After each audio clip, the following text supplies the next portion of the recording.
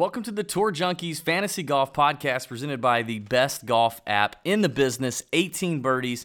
This is the OHL Classic from MAYO. Let's get into it. Tour Junkies.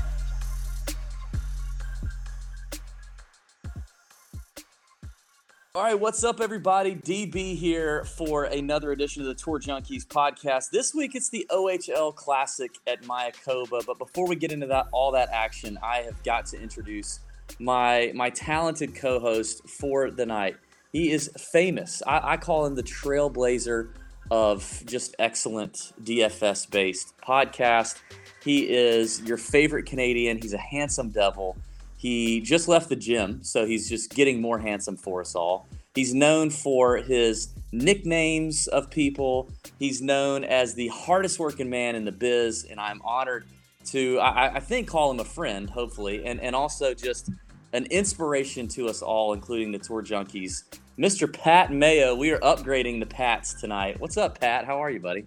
I don't think it's fair to say that we're upgrading the Pats. It's a push at best, if anything. And yeah, I think that is false. I think we confirmed our actual friendship by starting a text thread together. And once you got a text thread, then you're friends. But it took too long for that. It really did. It took too long. I don't know why that wasn't happening sooner. We were spending way too much time on the Twitter machine that just DMs were easier. Yeah, and it turns out that everyone just owns an iPhone.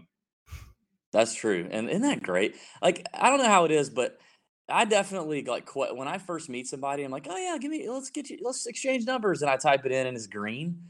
I'm like, at that point, I'm kind of like, this probably isn't going to work out. Yeah, not for me. But then you go to Europe and nobody has an iPhone, like Samsung dominates over there, or LG or whatever. Yeah. Well, then you tell them to go back to Europe, please. Here's about Europe. So it's another week without my boy Pat Perry. This is his last week off. So he needed a little break. Pat was getting way too cranky, way too emotional, and he just needed a break, man. And you've been doing it longer than we have, and you do a hell of a lot more content than we do. But after 3 years, this is the first time any one of us has taken a break, other than the 1 week a year we go on vacation with our family. So it was much deserved, and Pat needed to go sit in timeout and work on his emotional state for a minute. So last week we had our friend Paul Appian, who is a PGA Tour Latino America player and just a great guy, grinding it out in the mini tour levels and Monday qualifiers to try to make it to the big show one of these days. Very insightful discussion I had with Paul. But this week we get GOAT Pat, which I'm really happy about. Pat, by the way, what's new with you, man?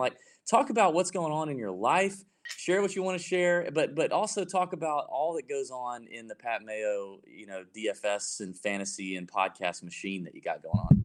This is the weirdest time of year. I love football. That's why I do so much football stuff, and football basically keeps the lights on in my house. It allows me to do things like talk about golf full time when football isn't. Not having to talk about baseball, getting to talk about The Bachelor in crap like that. So, but we're into week 10 now for football, and I've still been doing golf every single week that golf has been on. Obviously, Jeff and I aren't doing the show together betting wise. We're doing the football betting show, but I'm still doing the DraftKings show every single Tuesday. So it's this part of the year is such a grind. I actually can't wait for the swing season to kind of be over in 2 weeks.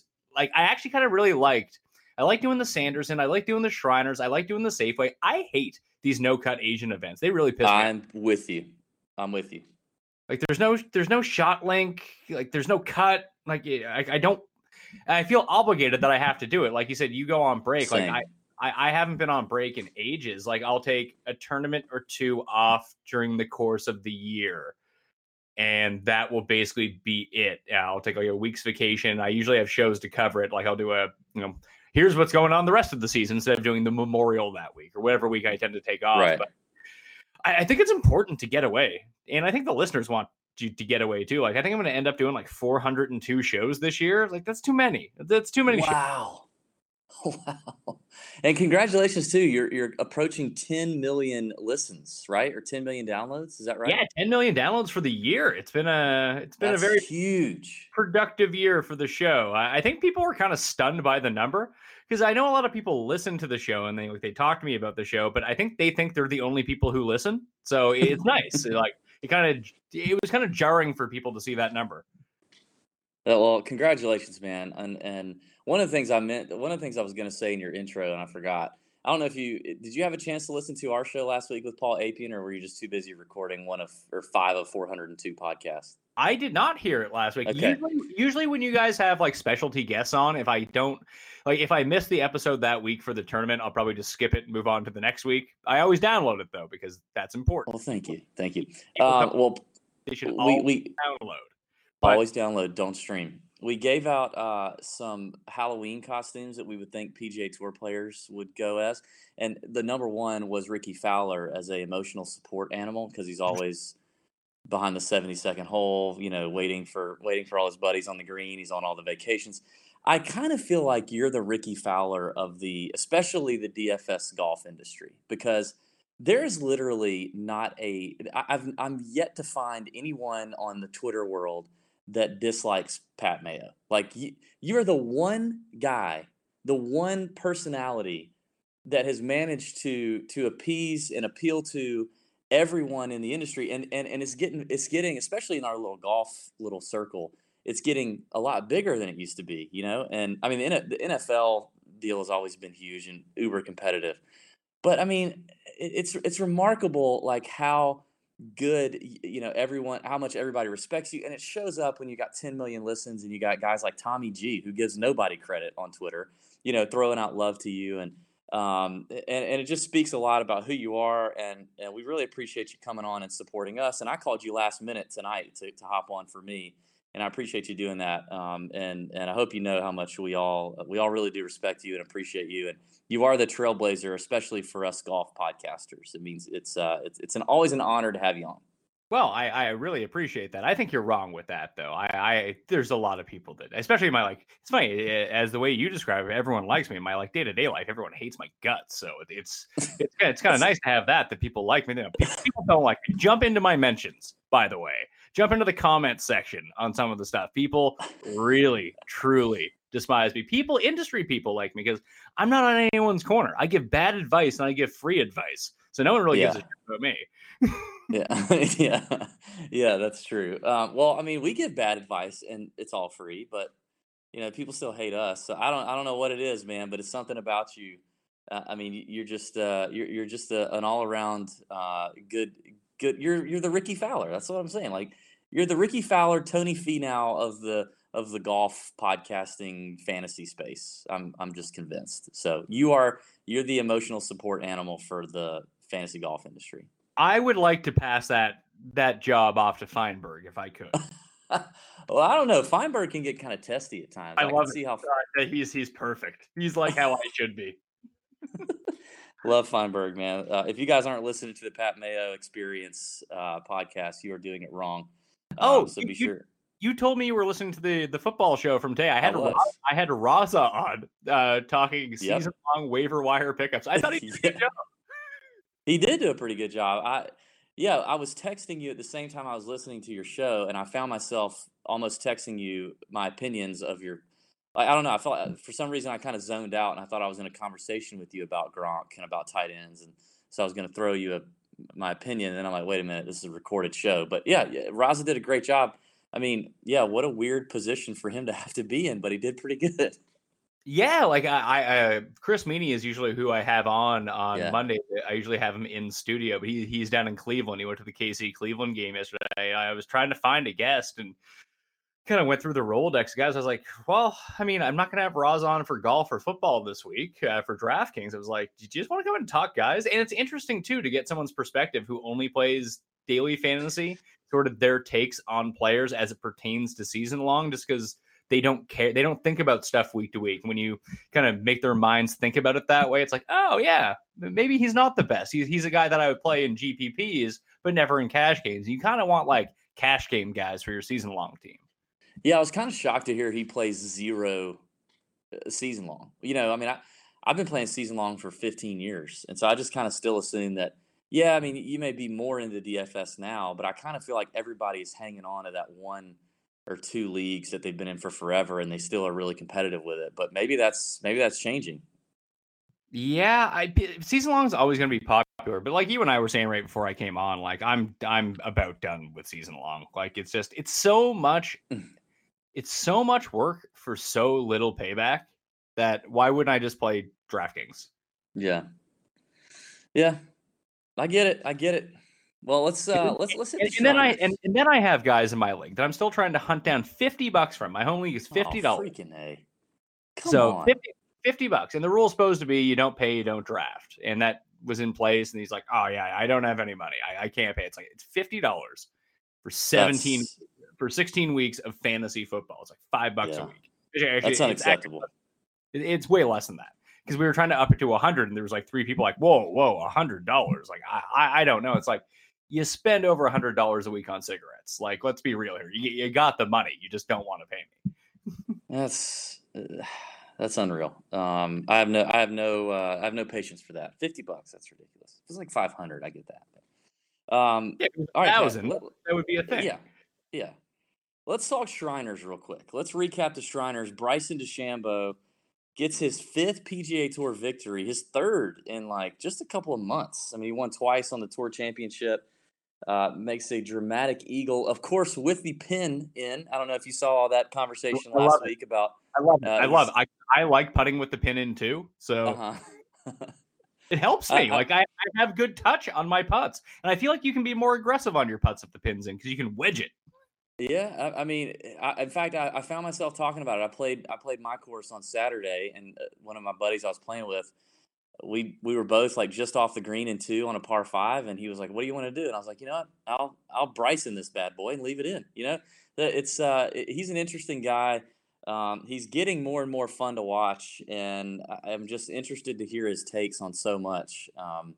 But the guy's definitely lighting up the PGA Tour right now. We didn't talk about him at all last week on our show. Like, I didn't talk about him as a fade, as a cash, as a GPP. I didn't talk about him at all. As if I just forgot he was even in the golf tournament. So I had no Bryson DeChambeau. Did you have any? That's why you needed to. I think the proper move, if you're going to play your lineups every week, is to take some sort of cross section between my show and your show, because he was my guy last week. Oh, I played him in. I had an awesome. I was in second in the $5 until 4 holes left on Sunday. I came 25th, 70th, 90th. Like, I had a really, really good week. I thought, like, at one point I was up like $30,000. I was like, let's do this. And then it just all went away. I ran out of guys. But I do, I contribute for golfdigest.com now every week. They ask for like three picks or whatever. I'm just like, and I gave my 3 picks last week, like, and they're bets. So the problem is when I feel like really good about it.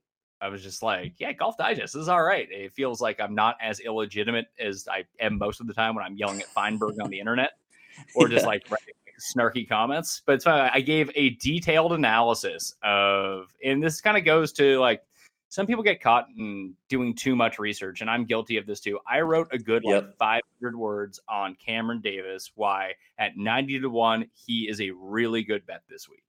And I went in on it. I talked about how great he is on approach.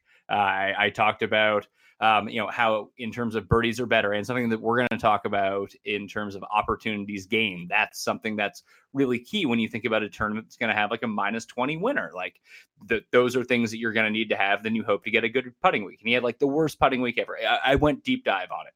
And I also bigged up Neiman at 50-1 because he's my new Siwoo Kim and Luke List. Love him. I really think Neiman's going to win this year. Yep. And he's going to play approximately 25 times. Anytime he's 25-1 or more, you should bet him because he's going to win once. And if he wins once, he's going to pay it off. We're still waiting for Luke List. But here's what I wrote about Bryson. 12-1. I just wrote, I never take short odds, but take a gander at the top odds of the board. Outside of Bryson, you have Finau, Fowler, Webb Simpson, Jordan Spieth. Combined, they have fewer wins than Bryson has over the past 16 months. Closers get coffee, and they pay outright winner odds. And Bryson, he reads his ABCs. There's nothing behind that besides wins, and these other idiots don't. That was the reason to take Bryson. Like sometimes it's That's that. that's a really good week for you. Good write up, man. So I'm assuming you put your money where your mouth was. You had a little Bryson 12-1, right? Oh, of course I did not. I actually kind of went over this. It came down to it. I released my cheat sheet because they asked for these write ups on like a Monday, and I started thinking about it, and I was mocking myself on Twitter about it. That I wrote on Wednesday night when I released the cheat sheet. I was like, I could take Bryson at 12-1, or I could bet these 5 other like losers Yeah. and their top 5s for the same amount of money that I would Yeah. need to invest. So I'll just take these 5 other guys instead of Bryson, like an idiot. That's the temptation. I don't do any short odds betting either, and that's just why. I mean, it's the poor man's betting method, I guess. Well, I'm thinking about changing up my betting method this year. I got Okay. really Breaking luck-sacky. news. I got really luck-sacky last year and came out with a pretty good year based on like a couple long shot hits. But like you wait if you don't bet the top of the board. And I'm not saying I'm going to start betting the top of the board, but I was betting like most weeks. I wasn't taking anyone that was like under 40-1. I take like one guy in the 20s and then go like 60, 80. And like those guys, they win so infrequently that you get really down on yourself when you don't hit the winners. That I think that I had a lot of success the first year that I did the betting with Feinberg. And it was before I was really into modeling and looking at, the digging into the stats completely and really trusting those. So I'm going to try to back off that a little bit. I think modeling and stats works a lot better for DraftKings than it does for outright betting. Like I think that's a better top 20 market, maybe a better head-to-head market, but outright winners takes a bit of gut feel to actually go with. And I really feel like a lot of winners come between 20 and 40-1. So I'm going to make a really concerted effort to really hit guys in that area this year. Yeah, that's a sharp take. I mean, I think you have to pick your spots on it, right? I think it depends on the golf courses that you're doing that on and the fields. You got to look at the whole. You got to look at the golf course, the scoring potential, the conditions, and which you do. I mean, I know you do that, but for listeners who are just casually thinking about it, I think there are definitely spots where picking a guy 60-1 or longer is perfectly fine. But there are definitely some golf courses that you just see the cream rise to the top, and those are the ones where, it's definitely worth taking some of those guys in the shorter to mid odds for sure. So good. All right. Well, hot take, man. I can't wait to hear a little bit more analysis from you and Feinberg when we get rolling in January on the betting shows. That'll be good. Well, it's funny because I looked at Jeff because he's the one who Jeff doesn't like. He looks at like Fantasy National from time to time. Like he likes looking at it because he likes golf stuff. But like when it comes to making bets, he's just like he doesn't look at it that this much. guy is going to win. I am going to bet him to win, and he wins more than I do. So yeah. Well, we would have had maybe some listeners of ours had a nice found some cash with Chess and Hadley last week. So we had a debate on our show, me and Paul last week, with Chess and Hadley over Cameron Champ, and it worked out pretty nicely. Chess and Hadley finished 7th, Cam Champ 28th, and if you looked at DraftKings points scored, Hadley was 11th in that category, Champ 21st. So you definitely had a little edge there with Chess and Hadley, and pretty substantially lower owned as well than Cameron Champ. Coming off the first win, getting $1 million direct deposited into your account on Halloween night at Vegas at 24 years old. That would have been interesting for me. I know that. yeah. Well, who was the fake Tommy Fleetwood who got all the Tommy Fleetwood money? Remember that story from this year? Yes. So I mean, it's like that, but like crank it up a little because Cam Champ is even younger. And it's funny because you bet Cam Champ 2 weeks ago, right? Yep. Yeah, the first week that we right when I talked to you about him. Yeah, we were talking, and you're big up in Cam Champ. I was like, this is not the week. The Shriners is the week for Cam Champ, and boom, he goes out and wins. Yeah, Champ was kind of like, he's like Neiman. Sounds like he's going to be for you and me. And Cantlay for me right now. I'm just going to keep betting him again because I think they're going to keep winning. So I think Cameron's going to play a schedule a lot like Joaquin Neiman, even though he just won, so he didn't have to play as rigorous a schedule. But I still think he's young, he's eager, he's ready to roll. He's going to play 20 events, and I wouldn't be shocked if he wins another one. I mean, the courses ideally set up for him are on the horizon. I mean, he's like a picture perfect PGA Tour stud, as is Joaquin Niemann. So those guys and Cantlay for me are basically auto bets every week. Well, you know what's kind of funny, and I kind of brought this up to you, and just looking at his numbers, it kind of puts it out. But like Cameron Champ gained 9.1 strokes putting at the Sanderson Farms. That's why Yeah. I mean, he's always going to gain a ton off the tee. You hope that he's not a disaster around the greens. You hope that he's hitting his irons okay, and that he putts like average, and he putted out of this world. And that is not something that is typical, because if you look at his numbers and the way that he plays, he hits it a bit longer, but if you look at their overall skill set, there's not a huge discrepancy between Cam Champ and Luke List, except Luke List is actually better.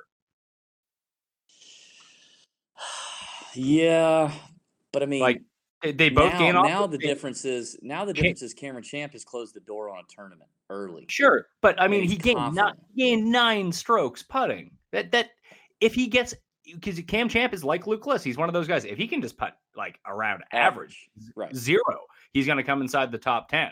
And that's what Luke List does. Every time he doesn't lose 8 strokes putting, he comes inside the top 10. And Champ somehow gets the light. But I think it speaks to the variance of putting, that all these big bombers have so many strokes that they can have that week. And when they have that week, they are going to win. Well, we talked about it last week with Niemann. If you looked at the previous tournaments Niemann played in, he was gaining strokes tee to green like he always does, just like Cantlay. There's these certain guys who are just ball strikers. But he was losing 3 or 4 shots a tournament on the greens in the previous 2 events, which is why his form wasn't great.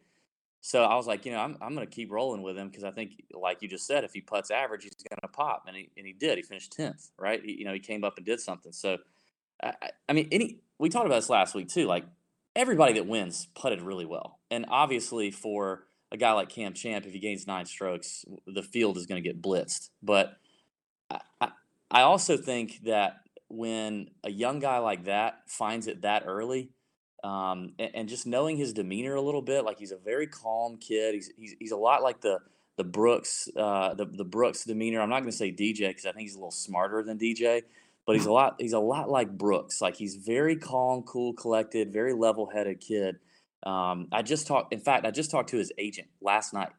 His agent also represents Kevin Kisner, and I was at Kisner's foundation event last night. And his agent was talking to me about it. You know all these guys. Who's his agent? What's his name? His name is Butler. That's his first name. His first name is Butler? Yeah, his first name is Butler. That's fantastic.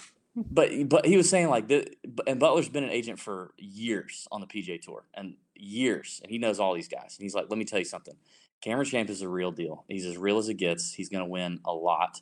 And the attitude and the temperament that kid has is like what we see really, really, really translate well on the PGA Tour right now, which is not Jon Rahm, not Jordan Spieth at the moment. It's not Thomas Peters. It's these, it's the Brooks Koepkas. It's the DJs that kind of can just roll through a round, take the punches when they come, hit the driver when you need to, and get the putter going a little bit, get a little confidence. And this kid's winning early. I'm all in on him. So.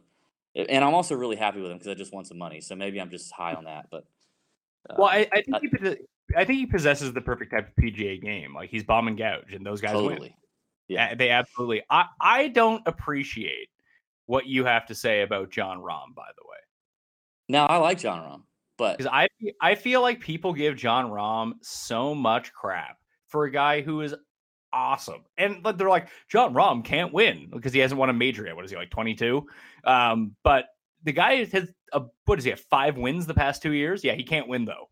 Like, I just like, if you want to, like, he's the world number 8 right now, and Rose is number 1 because Rose just won in Turkey last weekend. But I don't know, like, if we were taking bets, he's always undervalued because people don't like him. Agreed. So, like, the top 5 in the world right now: Rose, Brooks, Dustin, Thomas, Bryson. If I had to cap it right now, that I would say that Bryson's probably going to be the number 1 player in the world by the end of the year. But the next 5 guys, like Rory, Francesco, Rahm, Fowler, Fleetwood, like, I would say that Rory and Rahm probably have the best shot of, like, making the serious run at those two, because those guys are unconscious when they're on, and it's crazy. And, like, you talk about like the temperament and stuff like that. And like even someone like Molinari having such a great year. Like he's sort of like one of those robots too that shows no emotion at any time. Exactly. Yeah. Is very much like that. If you look at the top 4 guys in the world, Rose, Brooks, DJ, and Justin Thomas, they're all robots. Bryson is not a robot. And Bryson, no, he's not. No. I don't get it because I've been on Team Bryson since the very beginning. I love Bryson so much. I love that like he gets like pissed with people. Like, you're telling me I can't bring my compass on so I can analyze the greens? What are you talking about? Like people just gave him so much crap about like, oh, your clubs are all the same length. Oh, you didn't win any of your first 10 starts. You're terrible. It's like, what are you talking about? Like just wait for this guy. He analyzes the game like no other. And it's funny. Like one of the reasons I ended up on DeChambeau was Drew Matthews was on my show last week. He's like, this is a course where you're going to have to figure out your way around it. He's like, it's easy, but there are elements at play. You need to know the sides of the hole that you need to be at.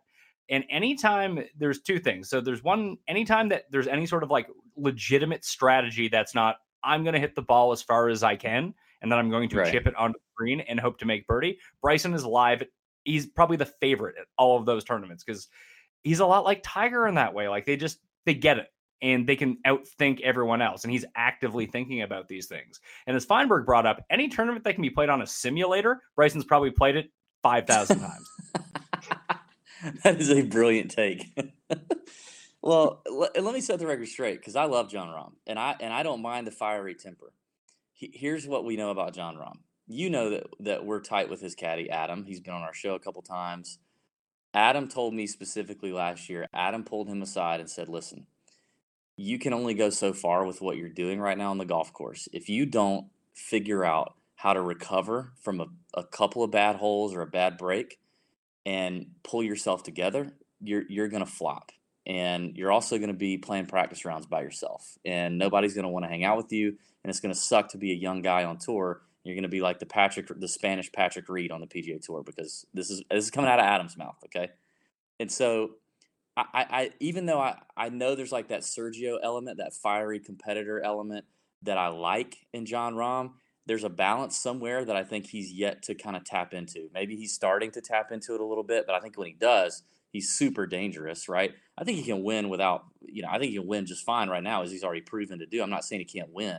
I'm just saying, like, right now, if I had to pick, the temperament I would want if I were building a perfect PGA Tour player right now, it's the temperament of a Brooks Koepka or a Cameron Champ or a Patrick Cantlay. It's that kind of very even. I would rather have that all day long than even a guy that I like in Jon Rahm. You know what I mean? If you're building the perfect PGA Tour player and you got to pick one, which one are you picking? It's probably the Brooks DJ type of mold. I would throw Jason Day into that mix too. He's very much like that. He's sort of jovial when you see him when he's giving an interview, but on the course he's either that or he's passing out but like Cantlay is unwatchable. Like he's bad for TV. Like he's horrible for TV. Horrible. I actively root against Patrick Cantlay because I hate when he's in final groups. I just love him because he just feels like such a lock every week. But I get it. I hate watching. Oh yeah, he's such a lock. Let's talk about Shriners for a second. You know who could have won that event? Patrick Cantlay. If he could get anything out of it, we joke like it's a running joke how bad he is at a bunkers, and he kind of rectified that a little bit. What cropped up this weekend? He got into a bunker and hit it 2 feet? Yeah. And lost by like that. Yeah. That's a guy that can't close a major right there. You need to be able to do that. Like that can't be a part of your game because we saw it with Tiger. When Tiger came back, like those were shots that were in his arsenal when he first came back. And when Tiger finally got good and was able to break through, you weren't concerned that Tiger was going to duff a chip. And like that was a real thing when he played at Riviera. Exactly. Yeah. Like, oh God, is Tiger going to like flub this? Yeah. You weren't thinking about that. Maybe at the Hero 2 years ago, you were thinking about that. That's what I'm saying. But when he came back last year, like when he had the first start against Jason, I just remember instead of betting, classic example. I love Jason Day at Torrey Pines last year. Didn't bet him. I just played a huge head-to-head him over Tiger at even money, which he won because he won the tournament. But I should have just him 20-1 to win the tournament. Like an idiot, I didn't. But like watching Tiger that week, there was like 4 or 5 shots. Like he's trying to hit like 3-wood, like off the deck, second shot, coming into a par 5 or whatever he's trying to hit. And just like it goes like sideways 50 yards. It's like, what is going on here? But as soon as we got to July, that wasn't a thing anymore. He figured that part out, and you're like, oh, Tiger's ready to win again. And it was him getting through that. Like Valspar was a good one. The first time he was kind of in contention at Honda, but he wasn't. It was that next week, like he had a legit chance to win Valspar, and then he didn't have it. And it took him a while to get it going again. And I'm not unconvinced Rory didn't let him win, and Rose didn't let him win the FedEx, win the Tour Championship. Because I mean, if it's me and I'm Justin Rose, I'm like, I'm going to win the FedEx Cup anyway, and get my $10 million. Oh, he made it close though, buddy. It's worth more to me if Tiger wins. I'll make more money in the long run if Tiger is winning than if I win. The conspiracy theories coming out. Dudes, I mentioned the Kisner event we were at last night. It's he lives right around here, and we went to his foundation event, which is a great foundation. The crew of PGA Tour pros that were with him last night, who by the way, most of them hopped on a net jet this morning at like 7 a.m. to fly to MAYO together. But it was Keith Mitchell. So you had some Georgia boys because Kiz is a Georgia boy, right? You had Keith Mitchell, Brian Harmon, who. Pat, I don't know if you've ever been to a golf tournament and seen Brian Harmon in person. Have you ever seen him in person? I've only ever been to one golf event ever. I do shows every week. What am I going to get? What am I going to do? Where am I going to go? I don't know. Well, Brian Harmon is a tiny, tiny boy. Like he is 5'6", right? That may be really generous. He was so much smaller than I anticipated. Like Zach Johnson was also there. Zach looks like a stud next to Brian Harmon, like a beefcake next to Brian Harmon. Stuart Sink was there, and Justin Thomas that was the crew that was there last night. Stu Manji's big, isn't he? He's tall. Stu Manji's a big dude. He could see over the whole crowd. JT kind of big timed everybody. Like the whole crowd, like basically he came out, made his appearance, and then went back in the VIP room and like sat there on his phone for the rest of the night. Couldn't have been a nicer human being than Zach Johnson. Like could not have been a better person than Zach Johnson. He was so cool. You don't love the Lord as much as Zach Johnson and not be a real good. You just don't.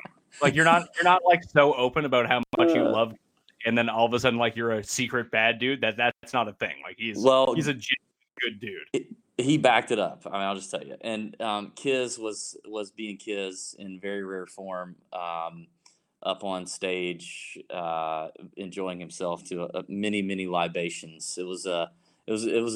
I don't think Kiz felt too good hopping on that net jet this morning. But it was a good time. Well, here's the thing. I have a conspiracy theory. We need to know who the drunks are on the PGA Tour, because in Vegas, it's one thing. You can go to some guy at the corner at like 3 a.m. He's like, yeah, I got this booger sugar. You're going to be fine for the morning. You're going to have tons of energy. And they have like legitimate places. As long as it's not a Sunday, you can go to Chick-fil-A, get some great late night eats. If you're in Mexico at Mayakoba and you have a few libations in you, you might end up drinking the water by accident or eating some food. Yeah, you don't want that. You have to withdraw because you're on the I would rather my guys be drinking, cervezas than the water, though. That's for sure. Oh yeah, absolutely. But you make bad decisions when you drink too much. I'll tell you who's not drinking on the PGA Tour, and that's Zach Johnson. I'll tell you that much. That seems very, very. Highlight of my night last night. So Ben Little, who writes the Chalk Bomb for the Tour Junkies, me, Ben Little, and Pat are standing around talking to Zach, and Zach. We're talking in the middle of the conversation, like, I'm going to go grab a water. Anybody want a water? And he looks at Ben, and Ben's like, no, I'm good. And Pat's like, no, I'm good, because Pat's drinking vodka. And I'm like, like a really fast synapse fires in my brain, and I'm like, I'm just going to make Zach Johnson go get me a damn water. So I was like, yeah, I'll take a water. And he's like, all right, cool. And he walks away, and Ben looks at me, he's like, did you really just send Zach Johnson to go get you a damn water? And I was like, he offered. So I took it, and it was pretty cool. You don't have a PGA Tour player bring you a bottle of water every day. Yeah, but I mean, like Zach Johnson seems like the type of guy that would just do that for you anyway. Yeah, he would. He totally would. He offered, but Ben was mad at me that I took advantage of it, and I was like, Ben, why not? Yeah, this is what you do. If people are going to get water, you're like, listen, you're a big deal in the golfing world. You may not realize that you're throwing all this praise on me from the beginning. Like, let's be real here. You guys are far more respected in the golfing world than I am. People just think that Feinberg and I are just two Canadian idiots who are like drunk half the time, which is true. First of all, Pat, I would argue that on most of our, if you took the sum total of all of our shows, I guarantee you, my Pat is way more drunk than you and Jeff Feinberg on a regular basis. Oh, see, that's why Pat and Feinberg need a show together. Oh my God, we need to do it, and I think Pat and Tim Andercuss need to do a show together because they are both very equally weird AF. Yeah, they are. Man, Pat's shoes the other night were a disaster. Oh, how about this? Last night, so this event is at Sage Valley Golf Club. It's like this, classic Southern place. But we went last year. Me and Pat were there last year. It's a very redneck casual event, right? People are in jeans, button downs, maybe a vest. Ooh, Some people are wearing bait. Hold on. When you say people have like short sleeve plaid button downs tucked into jeans with a belt. No. It's not that bad. It's not that bad. No, like long sleeve button downs tucked in with a belt. This is what tucked in jeans with a belt. Some guys are wearing hats with their button downs. I mean, it's very much that everybody's dressed just like Kevin Kisner, right? And so Pat walks in, and Pat is wearing what he wears to the bank every day. He's wearing the shoes on his left feet in that picture. He actually wore the same pair of shoes, which is good. In that picture, he's wearing the pair on the left and some black slacks, with a nice crease down the middle, and a black belt and a button down tucked in, but he's probably the only guy in the whole room with slacks on. And we're standing there talking, and Kisner walks up, and the first thing Kisner says to Pat, and Pat and Kisner have known each other for decades, and Kis is like, "Damn, Pat, did you just leave church to come here?" I mean, Pat can't get a break no matter where he goes. He just can't. He's like, "I don't understand." I'm like, "Pat, you were here last year. If you would just think for a second, no one here last year wore slacks, black slacks especially, like maybe some casual khakis or something. But nobody's wearing their black slacks to the Kisner event." Maybe he came straight from work. He didn't. It's a Sunday. Oh, are banks not open on Sundays in the South? No. Are they open in Canada on Sundays? Yeah, we got really upset that like banks weren't open on. Like, when do I get to go to the bank? I can't go to the bank on like. I do 402 podcasts a year. When am I supposed to go to the bank? Like, it's ridiculous. Like, not open. Imagine things not being open on Sunday. Like where I'm from, I remember they passed an ordinance when I was, I want to say like 17 or 18, right when I was beginning college. And they put it to a vote to the people, like, is Sunday shopping going to be a thing? Because nothing had ever been open on Sunday where I'm from, because it's the more religious part of the country. And it passed like 98 to 2%. Like, yeah, we want stuff to be open on Sundays. And like, I moved to Toronto, and it was like, yeah, everything's open on Sundays. And like, be real here. If we weren't open on a Sunday, we'd be out of business. Yeah, I mean, we're in the Bible Belt, so nothing. Banks are definitely not open on Sundays. But so no, he wasn't working. He came from home, so he had no excuse. Yeah. Anyway, all right, that's enough about that. Hold on. The only other time I was on this show, Pat hosted, and yes, it's very clear that you you would never have to listen to the show to know that you host the show, because like it happens with Jeff. Like I talked about it one time I was going on vacation. I was like, "Hey Jeff, like what if I just get you a guest and you host the show and I'll be gone?" It was just like, yeah, I don't know if I can do that. So that's where having Pat and Jeff on the same show by themselves would be amazing. In a way, sure. It's like you mentioned, like Cuss. If you had Cuss, like people tell me all the time, it's like Cuss should have his own show. We need more Cuss Corner. Here's the thing. You need Cuss in small doses. That's what makes people enjoy him so much. If you got him every day, you'd absolutely despise him, because you can only handle so many insane takes at one time. You need it once a week or once every 2 months or whatever it is. But like, he couldn't host a show. Who, Lord knows what he'd be talking about. One of my guys I work with today. I got a late lunch, and I was like, "Hey, did you already take a lunch?" He's like, "Yeah, actually, I took 2 of them." And I was like, "What do you mean you took 2 of them?" He's like, "Well, I made the one decision. I make this one decision every single year for some dumb reason. I just get a hankering to go check out Subway and see if it's any good anymore." And I went and I took a bite of my sandwich, and I was reminded why I only try this once a year. And then I had to go to freaking McDonald's. So I basically took 2 lunches, and I thought of Cuss in that moment. But see, I like McDonald's. I can go in on McDonald's. It's just Yeah, I but try the to. Subway thing, I'm okay with McDonald's, but it's the Subway thing. Yeah, like Subway tries to pretend like it's, like this is healthy food. It's not healthy food. It's just like not as bad for you fast food that doesn't taste as good at McDonald's. Like if you're getting like, listen, I stick to a pretty strict diet as it goes along. Like I've You even got to keep tried to that up girlish figure you got going on, buddy. too. Like, and listen, I don't have the best figure. You see with my shirt off, like I got the chest, I got the upper abs, I got all the gut from all the booze. Like it's tough. But that's why I have to work out 7 days a week just to maintain the figure I had. If I was on like a legitimate diet, then I'd be fine. However, if you start like I've cut out like as many carbs as I can kind of deal with. I love carbs so much that like I really had to stop eating potatoes because I was eating them every day. It's like, you know what, if I just give these up. But if you're gonna go to something like fast food, like you need to go all in. Like I don't want to go to fast food and go to Subway. Like give me a break. Yeah. Well, in case you're going to frequent Subway more, something that you really need to think about, Pat, is life insurance. You know what I mean? Because, I mean, you could kick the bucket at any point having a Subway sub.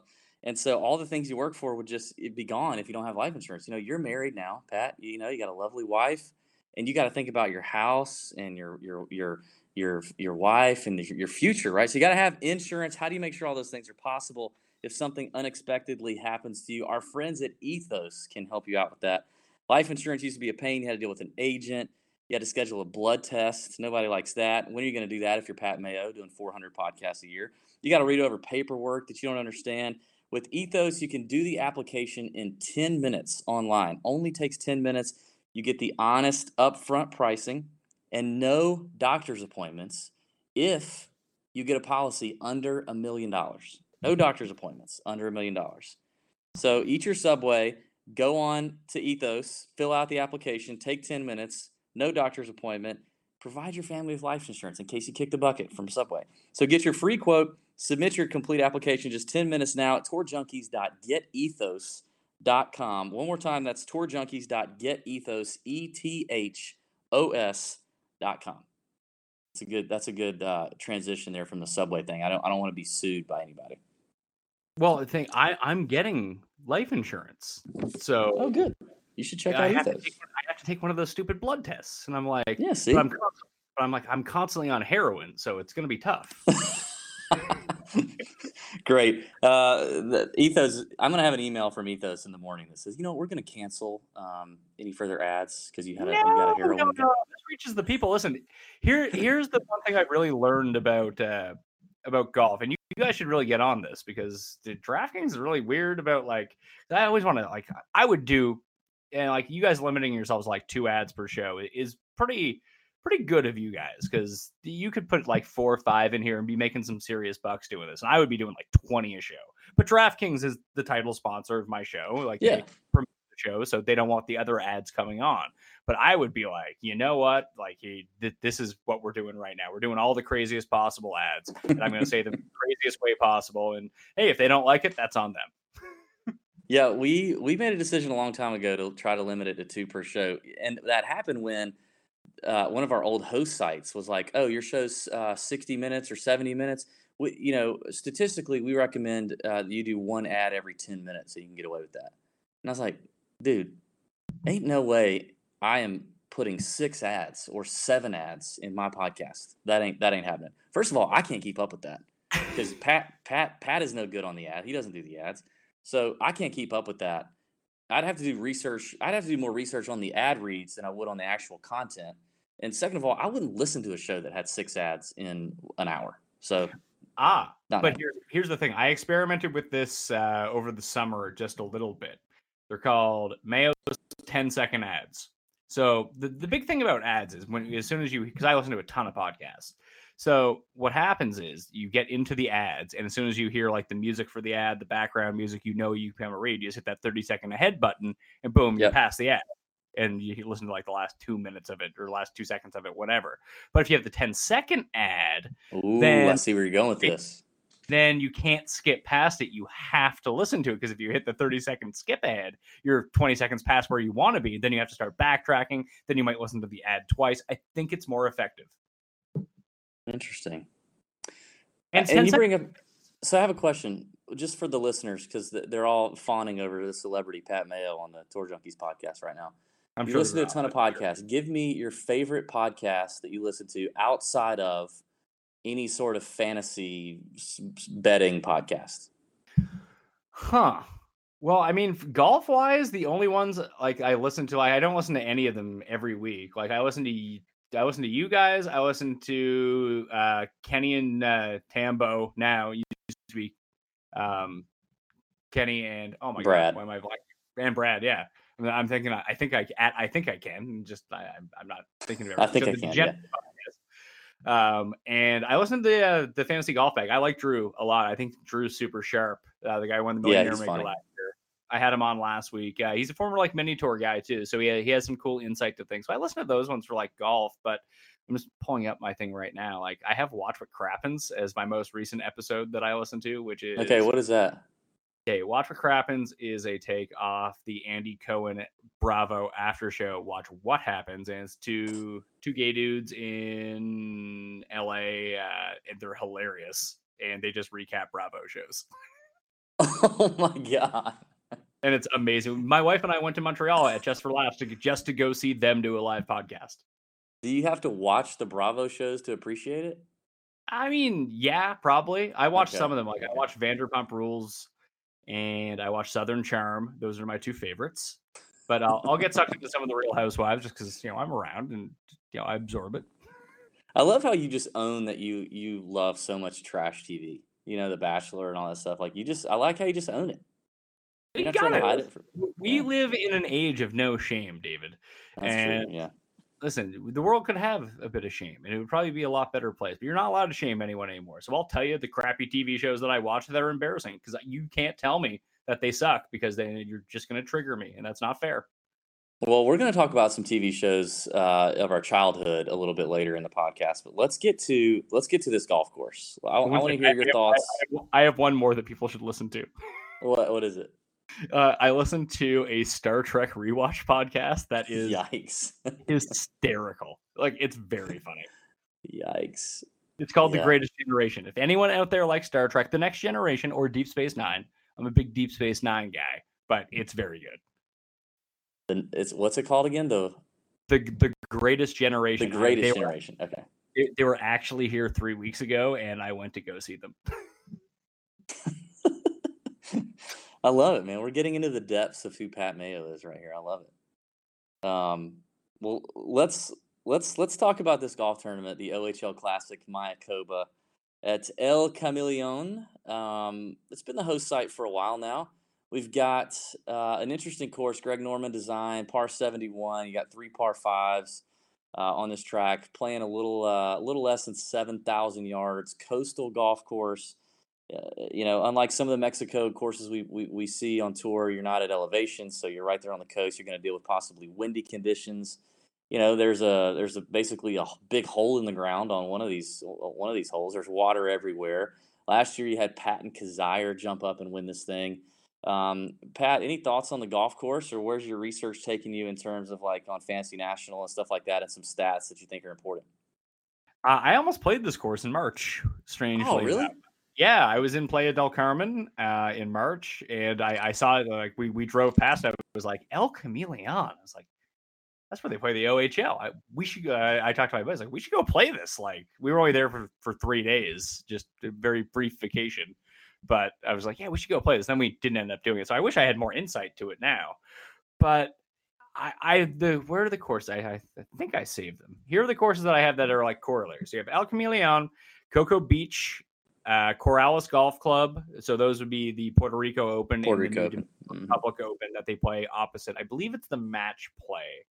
whatever that one is. But anyway, those two. Harbor Town, just because it's a coastal course, it can get super windy, and it's also a very short track. And then Waialae, where Patton Kizzire actually, made his double run. He won this, then he won at the Sony Open, and then somehow he's at Eastlake. But that's also, it can get very windy. It's a very short course. It's a par 70.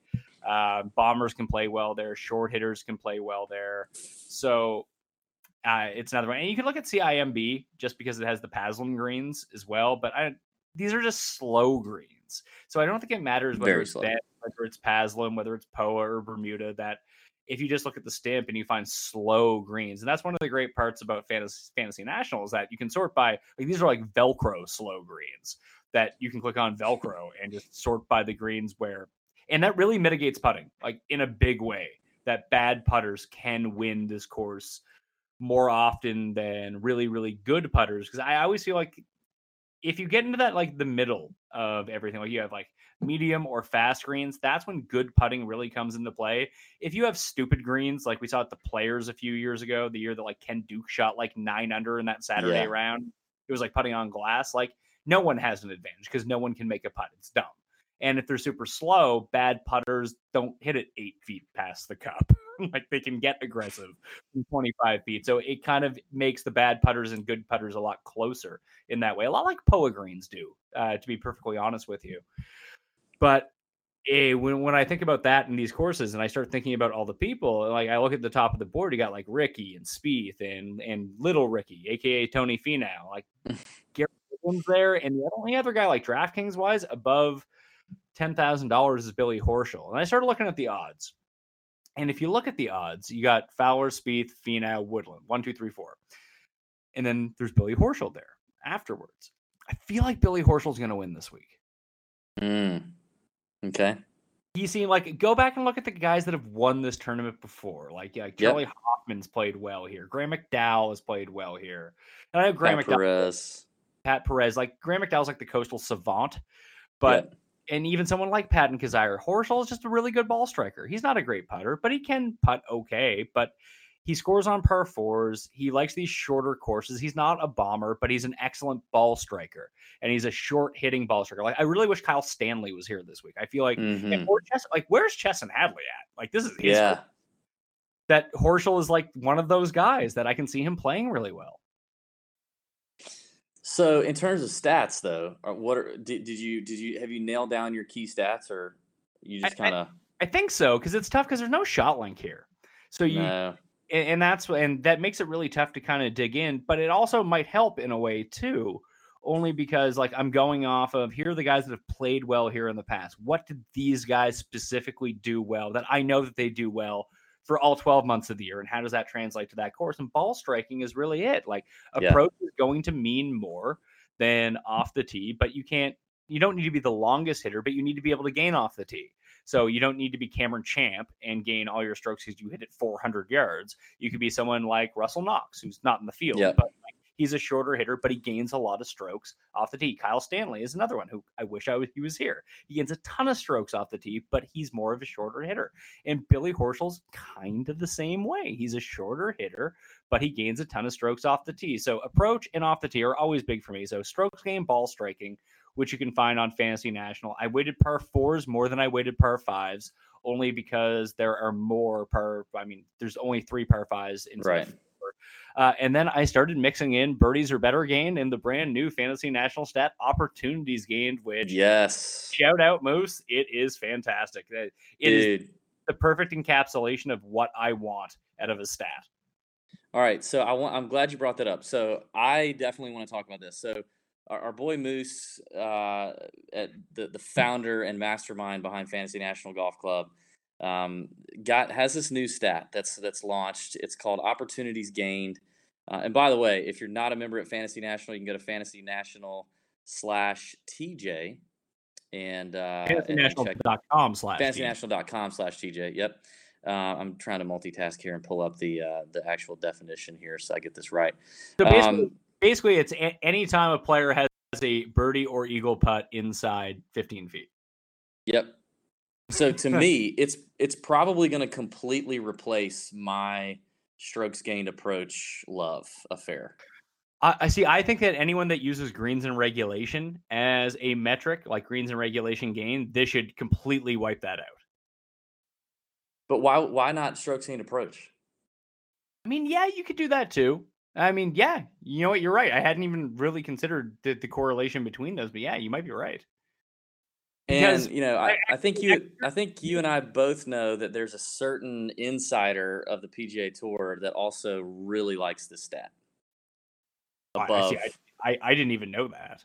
Okay, well there is. There's a very very inside source that really likes this opportunities gain stat for finding those approach players. So for me, when I saw this was live, I knew it was kind of in the works. So when I saw it was live, I was like, yes, this is it. So I'm probably not going to have as much stroke gained approach conversation as normal having the stat at my disposal. So again, if you're not on Fantasy National, fantasynational.com/TJ, get you that membership, among other things. And I want to talk about another thing too, in just a second here. But I love the opportunities gain stat. That's what I'm looking at.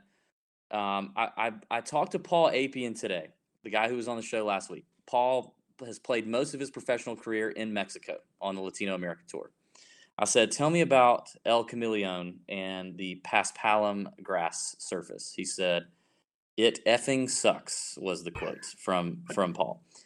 He did talk about how awful the greens were, but he also said worse than that is chipping from Paspalum is a nightmare. So I'm looking at strokes gained around the green, opportunities gained, and basically form and course history. That's all I'm really looking at, and ownership, of course, because I do think that if you're not familiar with maybe these services, so if you some of these first timers that maybe don't have a lot of experience on Paspalum, and maybe give some edge to those who have a decent amount of experience here. I do think short game and chipping is going to be important. I agree with you on the putting surface thing; like it's kind of negated.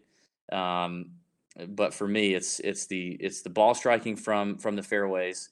You got to hit the fairway here. It's the ball striking from the fairway, and it's the scrambling if you miss it. Well, the guys that have played really well on Paspalum in the past in these sort of like resort coastal courses in Central America, like Bryce Garnett dominates these courses. Bryce Garnett, jeez, what a guy! Hey, he won me a lot of money. I had the best gambling At day. that alternate field event.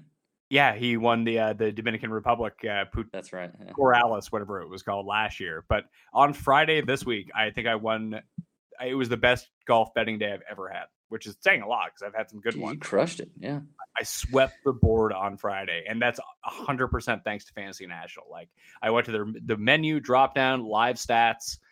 It's still in the beta, but you can just see the updated strokes gain stats as the tournament is live, and the information that gives you versus like what the books are offering is such a huge edge. It's not a guaranteed winner, obviously, but it gives you such a lean towards what they're up to. It's kind of crazy. So I want to talk about my other favorite new thing that Moose has added here, and that is DraftKings points scored. So you can find it. You can find it either. You can look at individual players and see this, or what I like to do is go to the actual tournament page. So if you search the tournament, so for example, I looked at OHL last year when Pat and Kazire won, and it will show you DraftKings points scored by player, by round, and then total. For DraftKings points, which honestly, if we're playing DFS, that's what we're looking at. Like, like I said, I mean, Cam Champ finished 28th last week, but he was 21st in points scored. So, I mean, a little better than it looks on paper if you're just looking at where he finished. So, if you look at the OHL last year in 2017, I thought this was interesting. Of the top 10 players in DraftKings points scored at the OHL, there was one player over 9.9K. And then there were 4 in the 7K, 4 in the 8K, and 1 in the 6K. The one over 9.9K is our guy at the top of the pricing for this week, and that's Ricky Fowler. Of course, Pat and Kazire wins. He was priced in the 7s, I think. But that's a really cool new feature on Fantasy National if you want to kind of dig into, okay, who's scoring the points, and let me look at that broken down a little more. That's another one of my favorite things. So Moose just added both of those things within the last week. It's just fantastic stuff. Yeah, it's incredible. Like, and if nothing else, it gives you a good gauge too. Like we always say this with someone like Bubba Watson or Tony Finau or Luke List, and Cameron Champ is going to become one of these guys. That what was the point total versus their finishing position, their actual Yeah. DraftKings points versus where they came. And like if you look back at last year, you see like Brendan Harkins, who's coming off a great week last week. He came 25th last year at the OHL, but he was top 10 in DraftKings points. Brian Gay was top 10 in DraftKings points. He also T25. So you see those big outliers. And then you see some of the players like Emiliano Grillo last year scored 80.5 DraftKings points. That was like 30 something. He was T9. Like that's not good. No. Yeah, so it's a really good insight if you're looking at it from a DFS perspective. I love it. Well, I want to get back into the picks here, Pat, because you bring up a name already. So I text again. I was talking to Paul Apian, spent all this time on the playing in Mexico, and I said, all right, give me a few guys you like, because some of the listeners that enjoyed you last week are going to want to know. So he gave me 3 names that I'm going to share tonight, and the first one what's that? I guess them. I think you're going to guess one. I don't think you're going to guess the other 2, but go ahead. I was going to say Carlos Ortiz, Joel Damon, and Sebastian Munoz. And none of those 3. Damn it. I like so he guessed your boy Billy Horschel. Okay. He said your boy Billy. He said this is a Billy Horschel week. Exactly what you just said. The other player that he mentioned, you've also actually said something about, and that's Brian Gay. Yeah. And the other player that he mentioned, let me make sure I pronounce this right as well, goes to Adria Arnas, or is it the Norwegian guy? No, I gotta pronounce his nickname right. El Cameroon, which is Spanish for the shrimp. Jose de Jesus Rodriguez. He's like $6,200. He's never made a cut here. Paul loves him. Why is this exactly? Is it like, are they buddies? Yeah, they're buddies. I told him, I said, dude, that's a hard pass for me. I'm sorry. 400 to 1. He said he's one of the best people on the planet, and he's played this event. Sponsors exemption a couple years.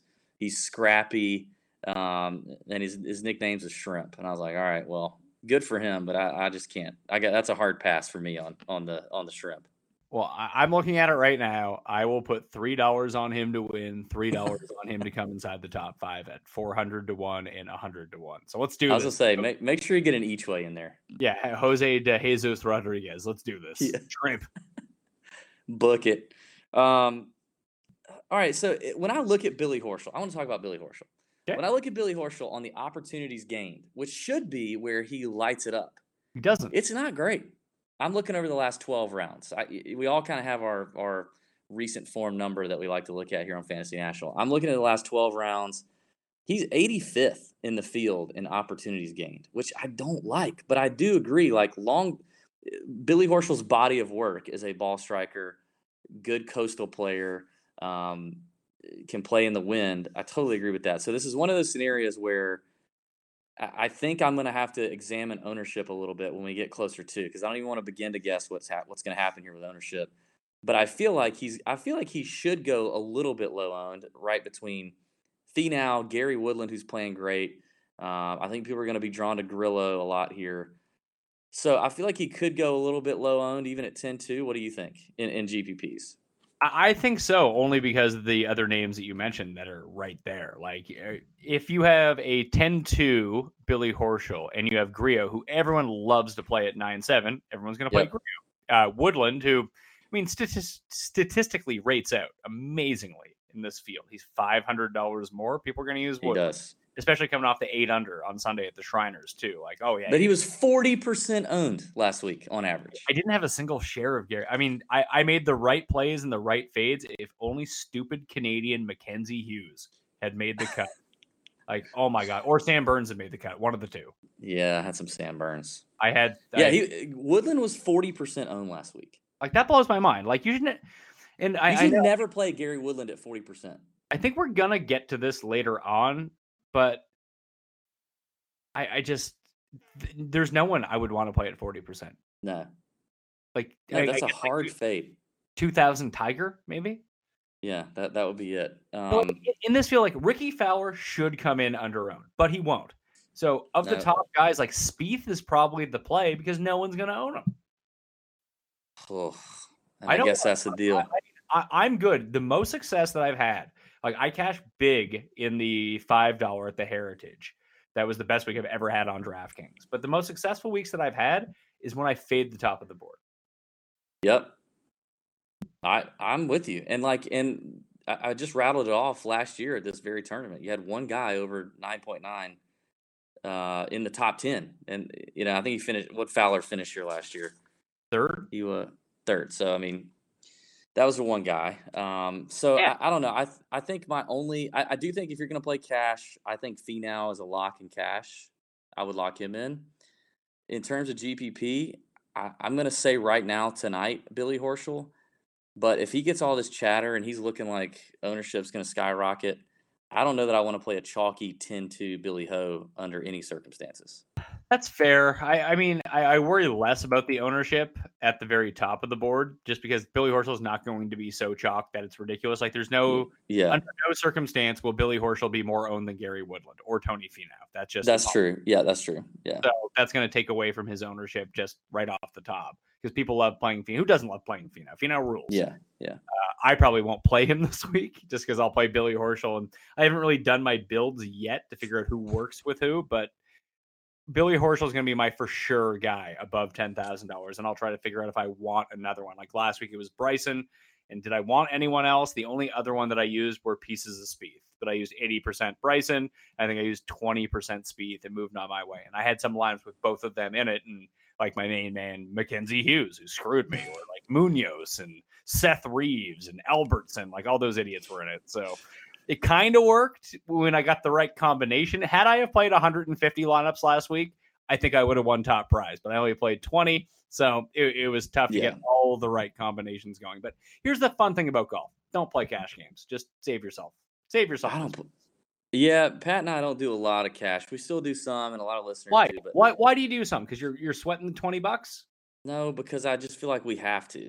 You don't have I feel like no people who listen to the show. Listen, if you're someone who needs to take advice from someone else to grind cash games, you shouldn't be playing. I love that. We're here to win $10,000, to win $30,000, win $1 million. Like cash games are specifically designed for people who basically do this for a living and want to grind it out. If playing on DraftKings isn't like fun for you or isn't like entertainment money that you would, hey, I'm playing DraftKings this week. Like I'm not paying. Like I went to a move IMAX last week with my wife. After getting concessions, IMAX tickets, and everything, it turned to be like almost $100 between the two of us. Like that's around what I spend on like DraftKings week, and I have far more enjoyment at a DraftKings. Like it's supposed to be fun. It's supposed to be entertainment. So if you're going to throw in 20 lineups into the five, I would so much rather throw 20 lineups into the $5 tournament than play a $50 50-50. And couldn't agree more. But here's some of the feedback I've gotten on this though. Is there's a lot of like new people who are just getting into it that are dipping their toe into this, and they're 25-cent tournament. Do what? And play the 25-cent tournament.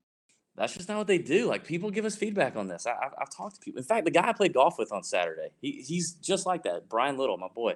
Shout out. I know two guys with last name Little. I know two people named Brian Little. You do? I do. That's weird. Anyway, like that's how he is. He's a golf fan. He likes watching golf. He's not a big gambler. He loves listening to the show, and he likes to just dabble a little bit. He likes to see his green screens, and it keeps him playing rather than sweating out the strategy of the GPP thing and losing every week. It's just that's just what he said, and he's not the. I mean, we've heard that a lot, so. I don't know. I find that just so crazy. Just only because, like, if I had $20 to invest, and that's all I had into DraftKings every single week, I could play $20. I could take my $20 bill, insert it into the DraftKings machine, and it would take my money. And what would I do? I'd probably play. Would I play the single entry? I'm just trying to think of like how I know. Like, would you play single entry or would you max out the quarter entry or something? I don't know if I'd max out the quarter entry. I might play 20 into the $1, but I think listen, if you don't want to play, if you don't want to get into the habit of building 20 lineups, and I mean, that's one of the great things about Fantasy National, that basically as soon as I got a Fantasy National membership, that I just stopped playing cash games. I was like, oh, I can easily make 25 lineups in less than 30 seconds. This is great. Yeah. No problem with this. I'll definitely do this all the time. And I become a winning GPP player. Like, take out the 20K win aside, like just in general, I'm up playing GPPs this year. Like, I've had some pretty good scores and I don't play high stakes. And if you just want to build like a cash game lineup, screw cash games, just play single entries. Play the $12 Albatross instead of playing the $10 50-50. Yeah. Use the same lineup. You're probably good. Yeah, absolutely. Play in every single entry. You should be playing cash. Or if you don't want to build a whole bunch of lineups, play those 3 maxes. Those 3 maxes are good. Yeah, I like the 3 maxes. And I like the 3 maxes and single entries. I go up to some of the higher stakes single entries in the mid, like kind of those middle. I like those because I don't like building a lot of lineups, and I use the lineup generators, but I also can't stop from tinkering on the lineup generator. Like I'll see a I just move. I just make sure that, like, when I put my weightings in on Fantasy National, like so much self-control. I can't do it. If it spits me out, like I remember last week, I mean, I can probably bring this up right now. I can look at my lineups. Like, who did I have? I had like Munoz, Albertson, Damon, Sam Ryder, Sam Burns, like just below like 75, like $7,600 and below. I had some other guys. Drew talked me into Kenny Perry, which was stupid. What? No, I didn't have Svensson. I just bet him first round leader. But I had like 10 or so guys, like 8 guys, 10 guys, whatever, because I really try to concentrate at the top. Like, I had 80% Bryson, 20% Spieth. And I had a lot of Neiman in my lineups. I think I had like 60% Neiman. That's the one thing I've been really trying to do. Like, the expensive guys, here's what I'm going with. And like, these are the 4 guys I'm riding with, the good guys. And then once we get down to the bottom, it makes a bit more sense to spread it out a little bit. That, yeah, Sebastian Munoz is making cuts. He's making cuts all the time. And he's a guy that I've only been on because of Fantasy National, because he makes so many birdies. When you look at birdies are better gained, like Sebastian Munoz is top 5. And it's like, okay, this guy's going to make birdies. He's going to score DraftKings points. And he makes the cut every week. Let's play him. He's always the minimum price guy. He does exactly what you're looking to do.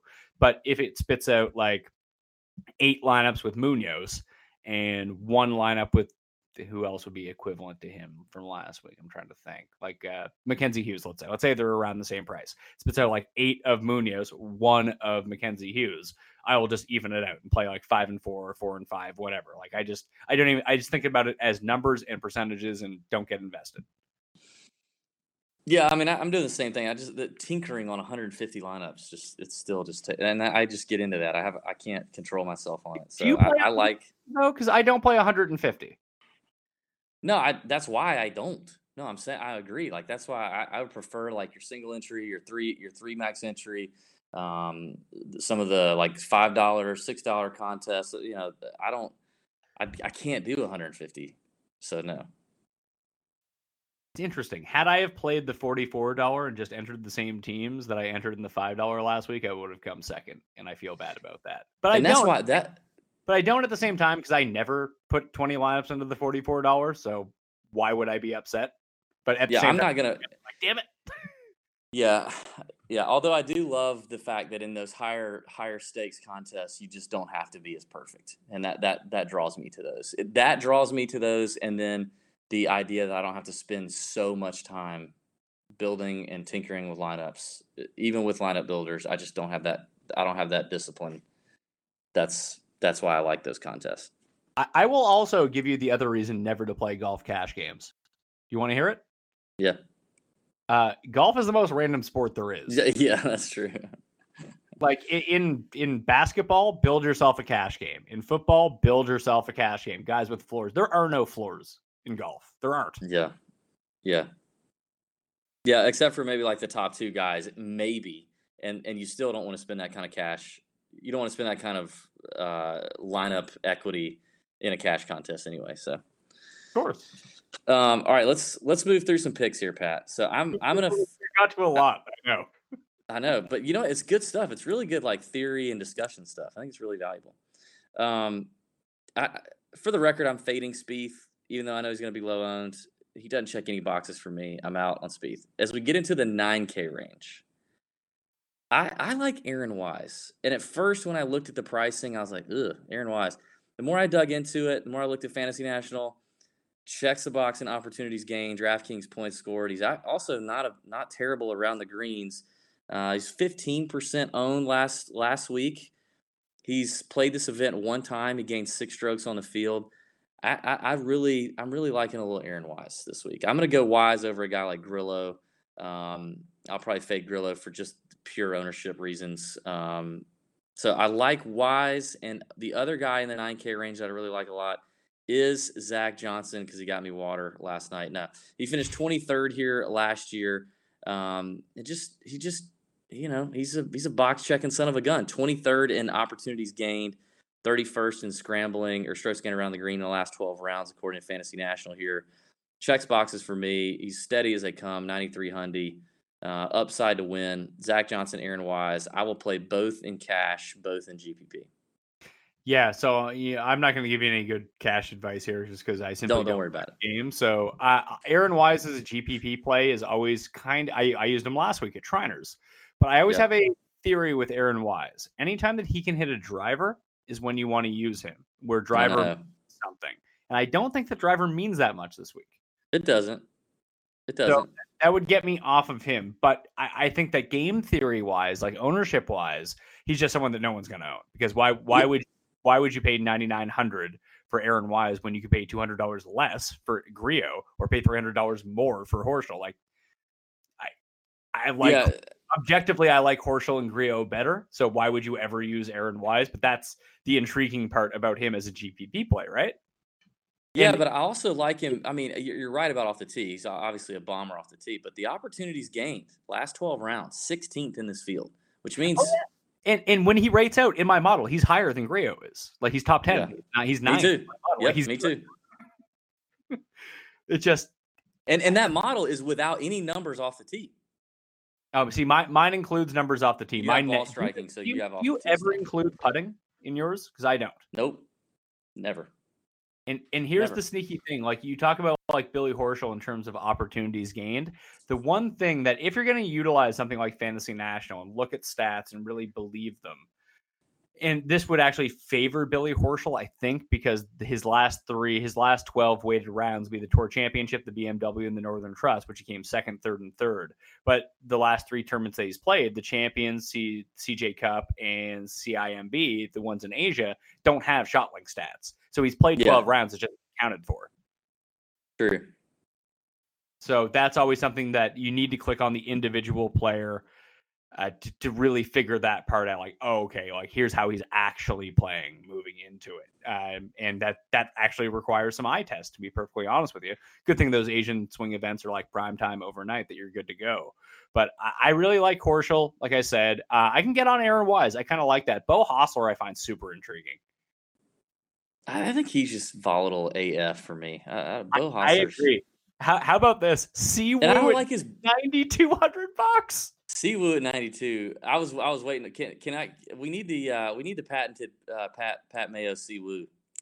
All right, I'll move my mic away from my face. That's only fair. So we can get some Woo! Yes. Right into it. Yeah. So I hope for the listeners. Statistically, he checks it. No, but 9,200 way too well right now. He led the field in strokes gained putting last week. Yeah. Like, no. As someone who's had money on Siwoo every week for the past 2 years, and I'm up money because he won the Players, but like just to watch him weekend, he gained 10 strokes putting last week. Yikes! He gained 10 strokes putting and came 15th. So he's clearly a Pat Mayo, David Barnett fade this week. Easy fade. Easy. Put it this way. The way that I always describe it is Siwoo is, I mean, he's not a bet this week because he's like 25-1 or something stupid. But like he has a bad week this week, he'll be 90-1 again. And then you just bet him every week. Like you should always. There you go. You should All right, what are you going to do with Cam Champ and Luke List? I'm assuming you're fading both. Oh, please. I'll always play Luke List. Luke List is a hero. He's a hero. He just moved to Augusta. You know he lives here now? You were telling me that, but no. Yeah. Back to Siwoo just very quickly. Always bet Siwoo. Don't play him on DraftKings. That's the easiest way There to you play. go. Because Yeah. when he wins, he wins, Yeah. and when he doesn't, he shoots 80. So It's a you win don't or miss cut. Yeah. you don't want that guy in your DraftKings live. I love Luke List. He has a top 10 at this course in the past, and like I wasn't trying to downgrade Cameron Champ by saying that he's sort of like the mini Luke List, but like he gains a similar amount of strokes off the tee. But Luke List has done real work around the green. Like he's a top 10 player on tour from around the green, which is a part of his game that he's really worked on. And that could really come into play this week. And we know he's a bomber. We know he can score on par fours. He has the distance. His approaches have been off and on, but I mean, where is Luke List popped? He popped in windy conditions with the Honda. He popped in windy conditions with the Heritage. Luke List weirdly plays better at shorter courses than He does does play really well at the Heritage. Yeah, you're right. So this is a spot where I think he can pop. Like I'm going to bet him. I'm going to play him $9,000 on DraftKings. Sure. Other than that, yeah. What are your predictions on his ownership? I feel like I'm to blame for a lot of Luke. You are. You are. Ownership. I don't know. It's so early in the week. Like, honest to God, using FanShare and using Fantasy National is actually the way to do this because sometimes I'm really off on it. Like, I would assume that more people will own Neiman than own List, wouldn't you? Like, more people own Sam Ryder than own List. Yep. Yeah. More so like for that Answer reason, the highest owned guy.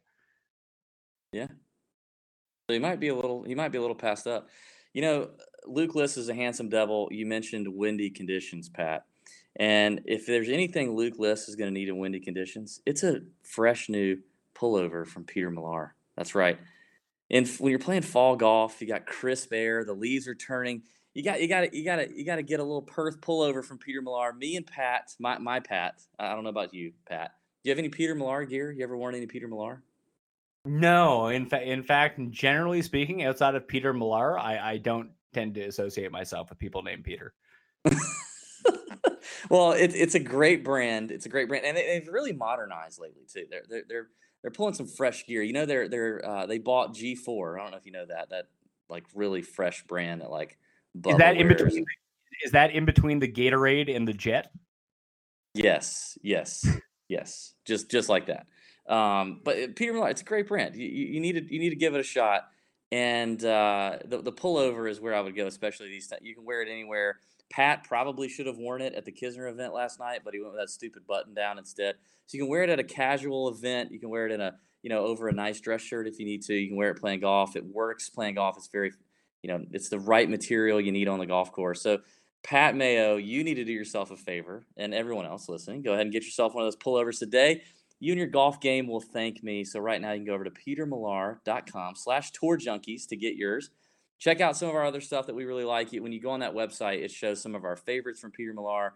You can use our link, and when you do, you get complimentary shipping and a free hat to also keep your head cool, your head warm. So that's Peter Millar, MILLAR.com/tourjunkies, petermillar.com/tourjunkies. You, Luke List, me, and Pat Perry, 4 handsome devils walking around some Peter Millar. That's what you need, dude.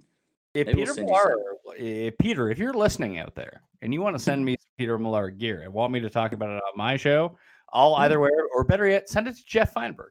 You get Jeff Feinberg. Yeah. Jeff Feinberg is a shill for good brands. He loves himself a Lacoste. So this could be Lacoste for him.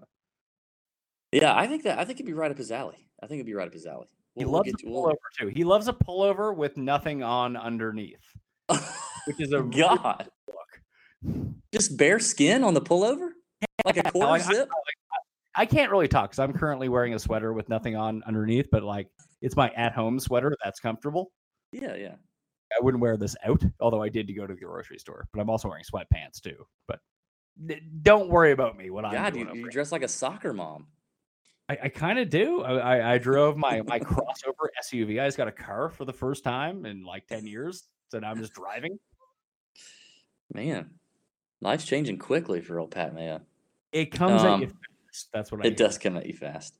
Give me some picks in the 8K range, Pat. Let's talk the 8K range. I got to. Are you going to play Neiman? You're going to play Neiman, right?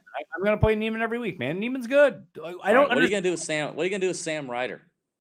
I really want to play him, but Me too. I can't. I think I'd rather. I think instead of playing Neiman, I'll play JB Holmes. Instead of playing Neiman or Ryder? Instead of playing Ryder, sorry. Yeah. So, as my Pat says, JB Holmes, because he's so redneck, he can't. It sounds like British, but Pat says JB Holmes. Is that how that works? You get so redneck that you become British? In some words, I guess that's what happens. But yeah, I mean, as long as you don't start calling people governor, you're probably good to go. But going down that list, like I do like Answer, but he's going to be. I bet Answer to win. The Allen Iverson of the PGA Tour, but he might be a good DraftKings fade just because he's going to be so popular. But right below him, like Piercy's going to be popular because he had a good week and has good course history here. I love Matt Kuchar and I love CT Pan. Oh, I have it on here to ask you about Matt Kuchar because, like 2017 Matt Kuchar, he's like 10-5 here. Yeah, do you see what he did last week? What did he do last week? Let me dive in here. Just go look at his stats from last week. Okay, all right. So oh god, he crushed it tee to green. 4.4 strokes gained tee to green, 2 off the tee. 4.7 gained in strokes gained approach for Matt Kuchar. Could not chip or putt worth a damn. So go sort by putting for his career of everything from I think it's 2012 on, anything shot length related, and go sort by his worst putting performances of Matt Kuchar's career, who plays every week. Well, that and then this 5.5 gives it a run for his money. Also, earlier this year in March at the WGC Mexico, he lost 7.4 strokes putting, so he didn't putt well in Mexico there. His second worst putting performance of his career. How does he do in let's look him up on Pass Palom. Have you looked him up on Pass Palom? I haven't because they don't. Most Pass Palom doesn't have shot link. You don't have shot link, yeah. You just have total, and that's tough. He is a very interesting GPP play though, because he is not going to be played. I bet him, and I'm going to play him in GPPs. He's 66-1. He's the same odds as JJ Spawn, who I like, but like, come on. Yeah. No, I like the GPP move on Matt Kuchar. I think it's a good call. All right, who else do you like? Anybody else in the AK? I like CT Pan right there. CT Pan, yeah. CT Pan, anytime par 4 scoring means something, CT Pan's a live player. He's just been solid lately. He's really solid. He's good. He's a good player. Yeah. People forget he won the USAM, didn't he? Did he win the USAM? I think he won like 2012, I want to say. Okay. Guy's good. He's like 3 feet tall. Yeah. He wears huge sunglasses too. All I right, like your 7K. You were just talking to Killa Keith. Is he going to play well here? Because I like him. I don't think he is, man. Okay, so I'm going to unstar him. Keith was having a good time, but I mean, I don't know. Like didn't he play well? He played well at the event Bryce Garnett won, didn't he? When he's running, Dominican Republic, man, he came second. Yeah, I mean that's not a bomber's track by any means either. So I mean, Keith could. I'm just such a sucker for Keith, and everybody knows I love him so much. Like if there's an event where I can talk myself into fading him, I'll fade him just so that somebody can't go, well, you play Keith Mitchell every freaking week, like. But so this is kind of one of those. Let me ask you this: why wouldn't you play Keith Mitchell every week? He's never. That's what I'm saying, but he's never expensive, and he constantly finishes inside the top 10 in DK scoring. Yeah, he's a scorer for sure. Yeah, I love it. I really work under the impression that like if you have your guys, you should stick with them. Like just because they have a bad week, don't get off them. Like you have to understand that some of these guys aren't going to be good every week. They're $7,600. like Sam Burns this week. Give me Sam Burns again. Give me all the Sam Burns after that miscut. Yeah, 15% owned last week. This is first time playing this event, but obviously a really talented guy. I see him as a really nice bounce back opportunity here as well. So I'm with you on the Sam Burns call. Patrick Rogers, what you gonna do with the Rogers and M up there? You think they're gonna eat up some ownership? Maybe. I only played Patrick Rogers once in 2018, and that was at the U.S. Open. Weirdly, okay, yeah. I think me and you are right there. My Pat likes Patrick Rogers, but I've never been a big fan. I don't get why people like Patrick Rogers. I don't either. But people are infatuated with him. Like Jamie Lovemark's the same way. And I mean, I bet Oh Jamie, no, I love Jamie Lovemark. So like I maybe I'm bet talking out Jamie both Lovemark sides in of the my mouth. past, but like I just don't get it. I know. I just want him to be so much better than he is. I think Lovemark. I feel like Lovemark's better than Rogers, but I'm usually on Lovemark. Feel like they're the same guy. What about your boy Kiz? Kiz should play well here. Good He around the green, should. good putter. He's All one right, of those guys so that's good off the tee, but doesn't hit it far. Kiz will not have his regular caddy on the bag this week, or next week. Does Dwayne that Bach. does that actually mean anything? Yeah, I think it does. You think so? Yeah, when you have a relationship with a guy like Dwayne Bach, I think it does. Now, I mean, granted, it doesn't mean Kiz isn't gonna like try to ball out, but I think if you're looking for the slightest of edge in predicting golfers, it's something to note. Well, how Dwayne, about this? I know Scott Brown's in this tournament. Scott Brown is like the Paspaslam king. he loves playing in Mexico. His only win came in Mexico, right? Puerto Rico. Puerto Rico. He loves tracks where everybody's hitting to the same place. Where it's an accuracy. It's hit the fairway and then let's ball out from the fairway. He loves that stuff. This does set up to be a great track for Kiz, and obviously he's a big player with winning upside. He could come out here and pop. If Pat Perez or Pat and Kazire can win here, Kisner can definitely come up and win. So I'm not telling you to fade him. I'm just giving you information. He does not have his regular caddy on the bag, and he will not next week either for the RSM. But the RSM is his jam. The RSM is his jam. Dwayne Bach, his caddy, had hip surgery 4 weeks ago, and he's recovering. So he'll be back in January. Dan Bach. Just put Dan Bach on the bag. No one will know the difference. Nowhere near the same calves. He doesn't have the calves that Dwayne Bach has. All right, I'm gonna get on Chris Kirk. I got on him last week. I felt like it was gonna turn around for Kirk, and it did. He played a lot better. So I'm gonna ride the Chris Kirk train. I love that guy. I have a hard time quitting him. I'm with you on Sam Burns. Love Cam Davis. You do like Cam. He's checking boxes for sure. 11th in opportunities gained. Dude, he scores. He scores. Yep.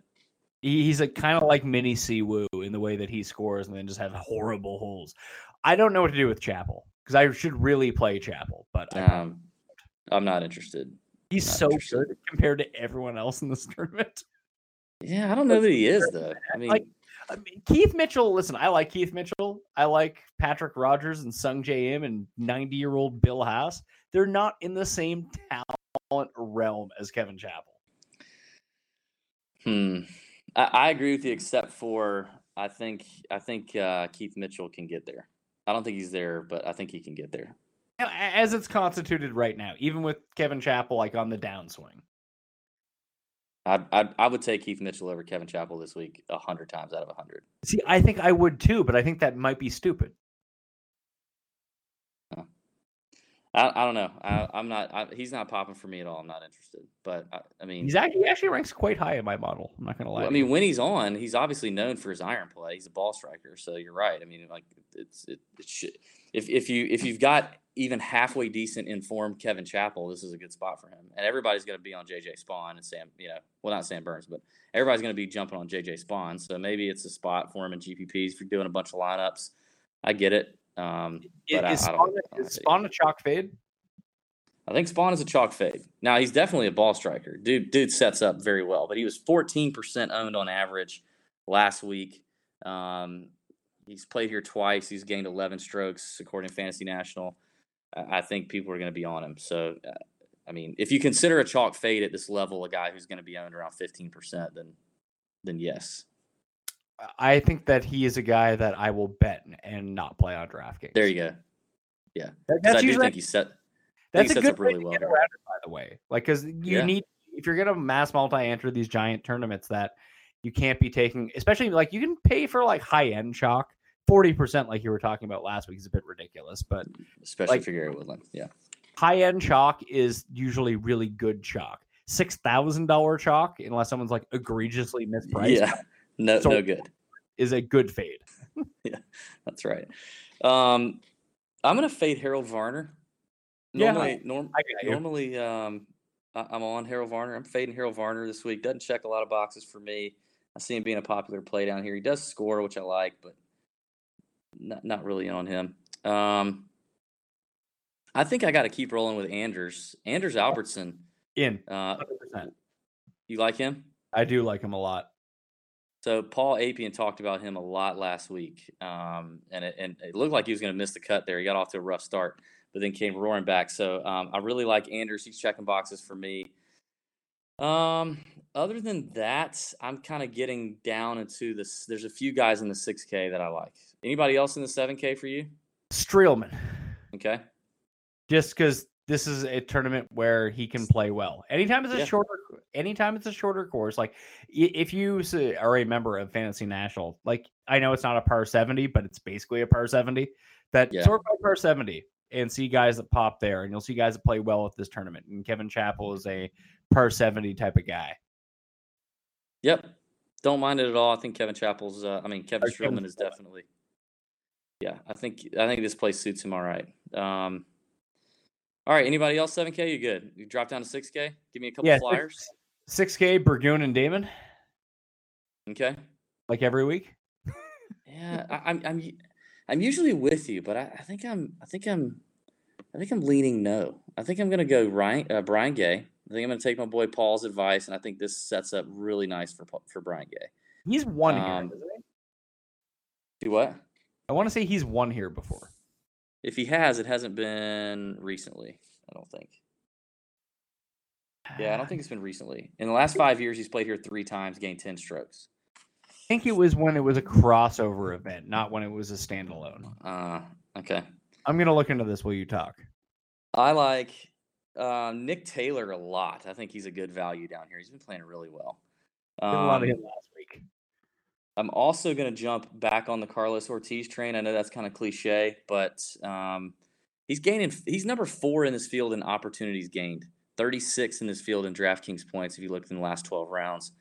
I think this is an interesting spot to kind of get back on Ortiz, but one of my favorite kind of sneaky plays here is a guy that I think we played a good bit earlier in the year, and I feel like we haven't talked about him a lot, is Ryan Blom at 6,700. Is he on your radar at all? No, he just doesn't score. Is the thing. Like, he's all putting. In the last 12 rounds, I have him ranked 21st in the field on DraftKings points. Do you like using, what's your favorite range to sort by? I like 24 and 50. I feel like that gives 12. Like I like 12, and then if I go long term, I'll look at 50 or 100. But I like 12. Okay, I like very recent. I use the last 2 years for long term, and I use 24 and 50 as short term. My first round leader model I have is 12 rounds because I feel like that's. See, to me, I don't think 50 rounds is anywhere close to exemplifying recent form. Really? Yep. I just think it comes and goes so much. And that's an interesting thing. If you listened to the show last week talking to Paul, we had a very interesting show last week. It went long, kind of like this one's going, but there was a lot of theory nuggets in there. You know, Paul, who's a professional player and who's trying to make it on the PGA Tour. I can't remember who the player was, but he's like, he's in good form, and I was like, wait a minute, what? And I looked at the guy, and he was like, his last event was like a 74th. The one before that was a second. I think it was Hadley, and then the one before that was a miscut. And I was like, why do you think that's good form? And he's like, you're going to tell me a guy who finished second 2 golf tournaments ago isn't in good form? And I'm like, well, I guess it's not terrible, but I wouldn't look at that and be like, oh, he's in great form. I just look at it and go, God, he kind of found it one week, but he's not in like god awful form, but he's not in great form. And, Paul was like, well, the whole form thing is tough to nail down, but he likes a much shorter look at it. He even went so far last week to say, one of the things that I would look at if I were picking golfers every week is the back 9 on Sunday, or at least the full round on Sunday, because there are a lot of guys who just find something on that last day as they're grinding it out. And if they can carry that over and carry over that momentum into the next week, you got something. And I think just as easy as a guy can find it, they can lose it. So for me to look at 50 rounds, some of these guys, especially with the schedules they play, if you look at 50 rounds, you're going months back. And think about how different Sure. Your golf game can be that far back. The one thing that I will say is the 50 rounds sets a base of what you're actually good at over an extended period of time. So maybe short term was the wrong way to say that. Like 24 is, I think, a very good sample of what you've been doing in the past 6 weeks or so, or the past 2 months or so. 50 rounds, generally speaking, depending on who you are, it could be more or less for some people. That's 4 months to 5 months worth of data. Here's where your skill set rests. And like it gets your aberrations out. It brings you more to the mean. That's the one problem with, I don't mind like when I use the mixed condition model, I use actually 8 rounds and I use strokes gained total, or I use strokes gained. Yeah, I use strokes gained total just overall. And that tracks recent form for me when I put that into the mixed condition model. But like, I feel like some of the stats can lie to you if you only look at it 12 rounds, because it depends on field strength. Like Joel Damon is the king of this, that we saw him pop so big in a lot of these models, but it's because he was playing the worst possible fields. As soon as he got into good fields, he was terrible. And you need to take that context into it too. So if you look longer term, he's not as good as he seemed, as a lot of the models made him seem going into like the FedEx Cup playoffs. And there's no right or wrong way to do this. So whatever you're comfortable with, everyone should use. And obviously, I don't have it perfected. You don't have it perfected, and no one has it perfected. That there are different splices that you can take of all of this. But I think that's a really interesting conversation, because I don't think there is a right answer to it. Yeah. It's just what we're comfortable with. Like, I love Munoz. I will continue to use Munoz. I will use Munoz every week. He's my favorite guy, along with Ortiz and maybe even Harkins down to that 6,000 level. Yeah, I like Munoz this week too. I like JT Poston at 6,500. JT is a short game, short knocking, accurate son of a gun. Did And you he know hasn't been when I cross reference El Chameleon, Cocoa Beach, Corrales, Harbortown, and Wiley, JT Poston came inside the top 10 of total strokes gained. Love that. Love that. Yeah, I think he's a sneaky play right now. I don't think a whole lot of folks are going to be on him. I'll star him. Yeah. What about this Adams Finson guy at 6,400? He checking boxes for you because he popped on Fantasy National. I believe he's Canadian. Okay. I believe so. I used him last week and he absolutely screwed me because he missed the cut like a jerk. So no, never. Yeah, the strokes gained tee to green numbers weren't great last week, but he putted and scrambled well. And then the week before, his tee to green numbers were good, and he didn't putt very well. So it looks like he's everywhere. But he popped. I'm scrolling down. I'm like, dang, who's this guy who's like super high in opportunities gained? But then you dig into it a little bit, you see a little bit. So you definitely got to spend some time getting to know, especially if you're a new user to Fantasy National. You got to spend some time getting to know it, but it's got everything you need statistically for sure. So again, fantasynational.com/TJ if you want to sign up and join. You can do that. All right, Pat. Well, we've had a fantastic one more show. name. One more Give name. me another name. Well, I just want to know, are you a big Norm guy or not? I'm not. Relative to the field, I am not. As popular as Big Norm gets, he was 2.9% owned at Sanderson Farms. Like no one So you play. Yeah. Everyone on Twitter owns him. Yeah, that's right. No, I mean in that case, I am definitely like I don't hate the guy by any means. I'm not, but when you ask me if I'm a big Norm guy, like in the Twitter world, I'm not, because I don't ever tweet about him and I don't put like panda emoticons in my Twitter name every third week, or I'm not that big into him. Yeah, I mean, I'm not going to use him. And also, I think that calling him Panda is the stupidest thing in the world. But that's me. I mean, that's Pablo Sandoval. You want to compare this guy to Pablo Sandoval? Go nuts. Yeah, I don't know that you can really make that comparison. Pat, we have the final segment of the show tonight, which is the Chunk and Run. And this is a new segment to the Tour Junkies podcast this year. The Chunk is a golf-related question, whether it's real golf, fantasy golf, golf betting, whatever. The Run is a grab bag question about anything else. And we got these emailed in from a listener. And actually, we've pretty much already hammered out the first one. And that's from a listener, Steven Dunkelberg. Thanks for listening. Thanks for emailing in. He just really wanted to know about GPPs and cash games that we play, which we've talked about. How many entries we play in each, and bankroll spending per given week. We've hit on a lot of this, so I don't want to spend too much time on it. I guess the only thing we really haven't touched on is kind of bankroll management. Any big like nuggets of wisdom for Steven here on that? spend what you can afford and think of it as entertainment. That's what I do. Yep. Like I'll play golf wise. I mean, majors, I'll like everyone else, I go a bit overboard playing the Millionaire Maker, which you probably shouldn't because it's stupid, Yep. but it's fun to think you can win $1 million. Yeah. But generally Totally. speaking, I play the whatever the giant lower stakes tournament is, not the super low one, but like the one that guarantees the big prize pool, whether it be like the $5, the $6, the $4. It's been different dollar amounts over the Yeah, it years. has. I'll play 20 to 30 lineups in those, and I'll play a lineup or two in the $44, generally just one. Then I'll use one lineup in that one. Then I'll use a different lineup and play one of the single entries, whether it's the $50, the $12, whatever. But I'll play between $100 and $250 a week. Like, I'm not a big spender when it comes to it. Like, frankly, I've talked about this with a few other people who produce a lot of content as well, is that you run out of time to actually care about your lineups because you're like, I do, like, football wise, I do a live show from 10 to 12 every Sunday. Like, when do I have time to make lineups? Yeah, I'm not kidding. I will say, like, for me, first starting out, obviously my bankroll looks a lot different now than it did when I first started out, but I do tend to lessen my exposure, and I know there's some other people that do what we do that do it differently and think differently. For me, I agree with you. I hate these like no cut, short field, other side of the planet events. I'm just not as tuned into them, and I think you lose a little bit of the edge there.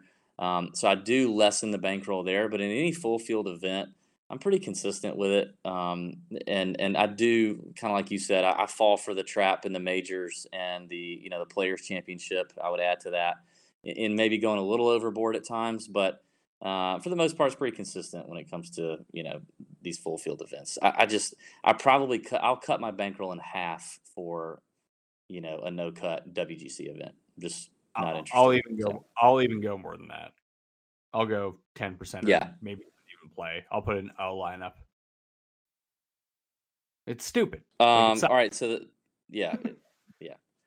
Let's wrap up with something kind of fun here, Pat. This is going to give us a glimpse into your childhood, your upbringing, your rebellious spirit. This is the run portion of the Chunk and Run tonight. Question comes in from an email, Mr. Drew Landrum. Thanks for listening. He says, "What were some shows, maybe movies, or even music that your parents had no clue you were into growing up? And were there any cases where they found out? Maybe you got in some trouble. Anything like that for you, Pat?" I'm trying to think of like who I guess Bleu Nuit would be the one, which was Blue Night on the French channel that came on in Canada on Saturday nights at 1 What a.m. the hell is that? I've never heard of that. Oh, it's softcore porn that was on the French channel. When I was like 9 or 10 in the mid 90s, that like there was no internet. I couldn't just access porn whenever I wanted to. Right. That like we would like tape. And just like, yeah, you're like 12. You're like, oh my God, like boobs. This is great. Simulated sex. Like, we're not even talking about like the porn like you can get on your phone now. This like very like poorly acted porno. And it wasn't even porno. No one was actually even having sex. So I guess Blue Nuit would be the one show that I was really big into that my parents did not know about. Because anything else was like, my parents are very young. Like my mom turned 50 last year, and my dad's 51, and I'm verging on being old myself. So there was nothing really to hide from them. I kind of knew what I was up to. Yeah, that's very different from me because I was like the mistake, right? I was the third child mistake. Oops, we got pregnant in our mid 30s, and here I am. So my parents were much older, and my dad was a cop, and he was, I'm in the South and like more conservative. But so I was very much the MTV generation. Like I was sneaking MTV. I was sneaking Beavis and Butthead, Singled Out with Jenny McCarthy. Do you remember that? I do. I put it this way. I kind of have I was also a mistake because my parents were like 15 and 16 when they had me. But yeah. I remember watching. You're on the front end. I was on the back end. Yeah, I remember like before Tom Green had a show on MTV and made the cinema classic Freddie Got Fingered, which I love, but that's a hot take if you want one. However, he had a show in Canada for like 5 years before that, which was the same show. It was just more aggressive and far lower budget. And my grandma and I used to watch that, and it used to come on right before the first 2 seasons of like South Park. I used to watch that with my grandma. That's what I was up to. You used to watch Tom Green's Canadian show with your grandma? Yeah, and South Park. The first 3 seasons of South Park. Because she loves South Park. That's amazing. That's amazing. Mine was like Beavis and Butthead, anything like the original Real World Road Rules stuff that was just a little bit raunchy or whatever. And not that my dad really would have freaked out, but just that was just a part of what we watched. We used to sit down for dinner, 5:00 every day. Simpsons would be on, then Fresh Prince would be on, and we'd just sit there and watch it while we ate. My dad did not like The Simpsons whatsoever. So I did sneak The Simpsons, but not much. He did not like The Simpsons. My wife's the same way. She didn't watch The Simpsons growing up, which blows my mind. I feel like The Simpsons raised me. I did. Now, the same man, my father, let me watch Silence of the Lambs at 9. A good detective movie. Yeah, right. I was horrified. The only other thing I remember is music. I was big into music, as anyone who listens to the show knows. I'm a huge music fan, and I do really enjoy R&B and hip hop. My mom loved R&B and hip hop, and so when I was in the car with her, I could listen to whatever I wanted. But Dad did not like R&B and hip hop, and so I vividly remember my mom. Do you remember? Do you remember when the Hot Boys were a thing and Juvenile, Lil Wayne, Birdman had come out? Juvenile had a song called Oscar Mayer. Do you remember that song? I don't. I do not. This feels like the hook late 90s, early 2000s rap. It is later 90s. It's not. I don't think it was 2000s yet. It was later 90s. But so I'm like, well, you were listening to basically. Well, you were listening to trash Hot Boys. I was listening to Will 2K. Oh, yeah. I think yours was worse. I think it'd be worse, yes, but very clean.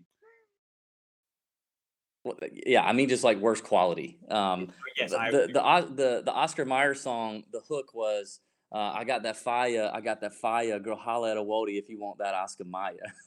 And I remember singing that song with my mom, and I mean my mom also singing it in the car, right? But then if I went into my room, I could not play that song or my dad would wig out. So that was a no-go.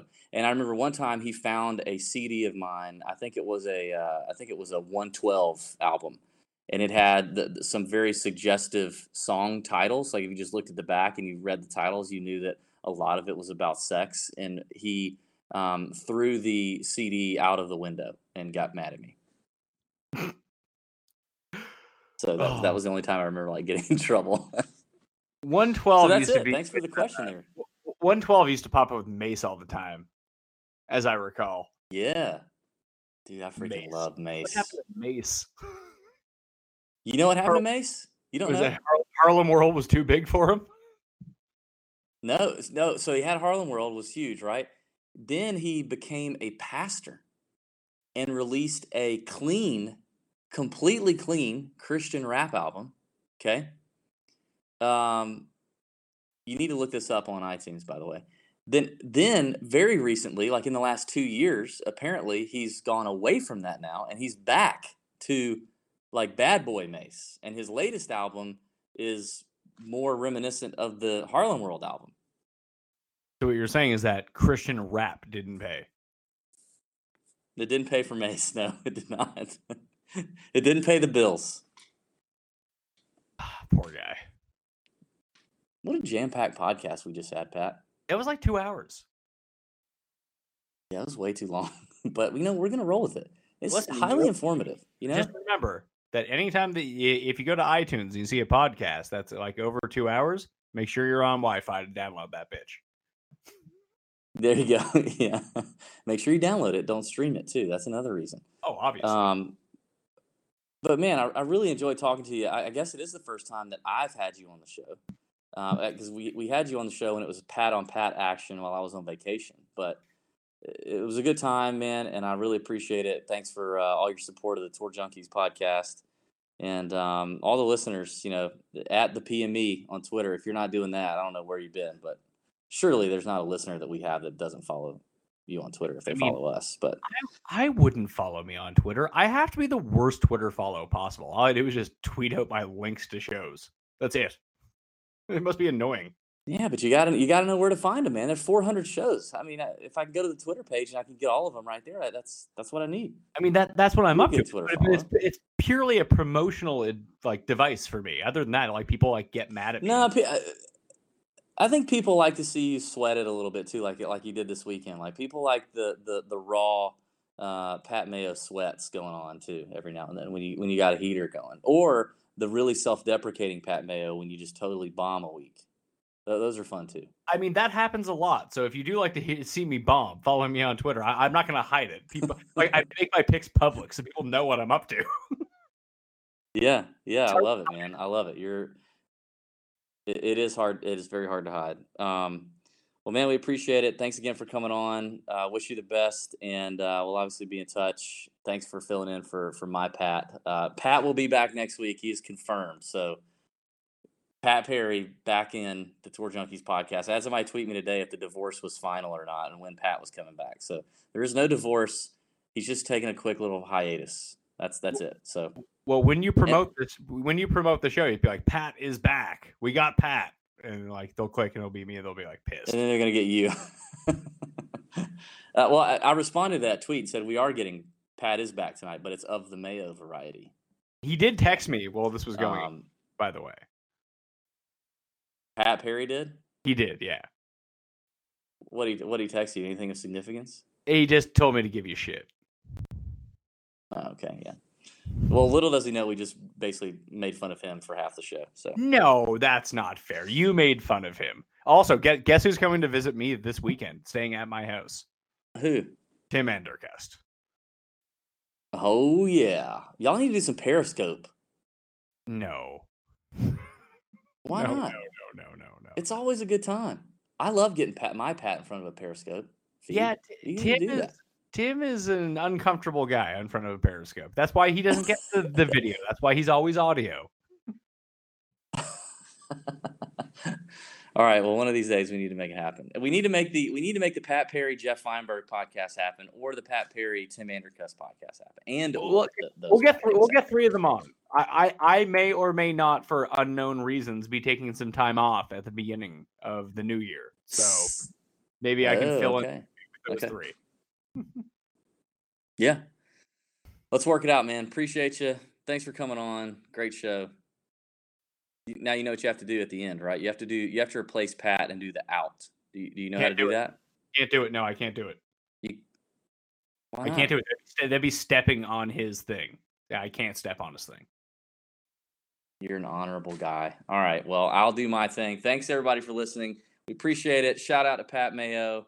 Go check him out. Listen to the Pat Mayo Experience. Download the Pat Mayo Experience.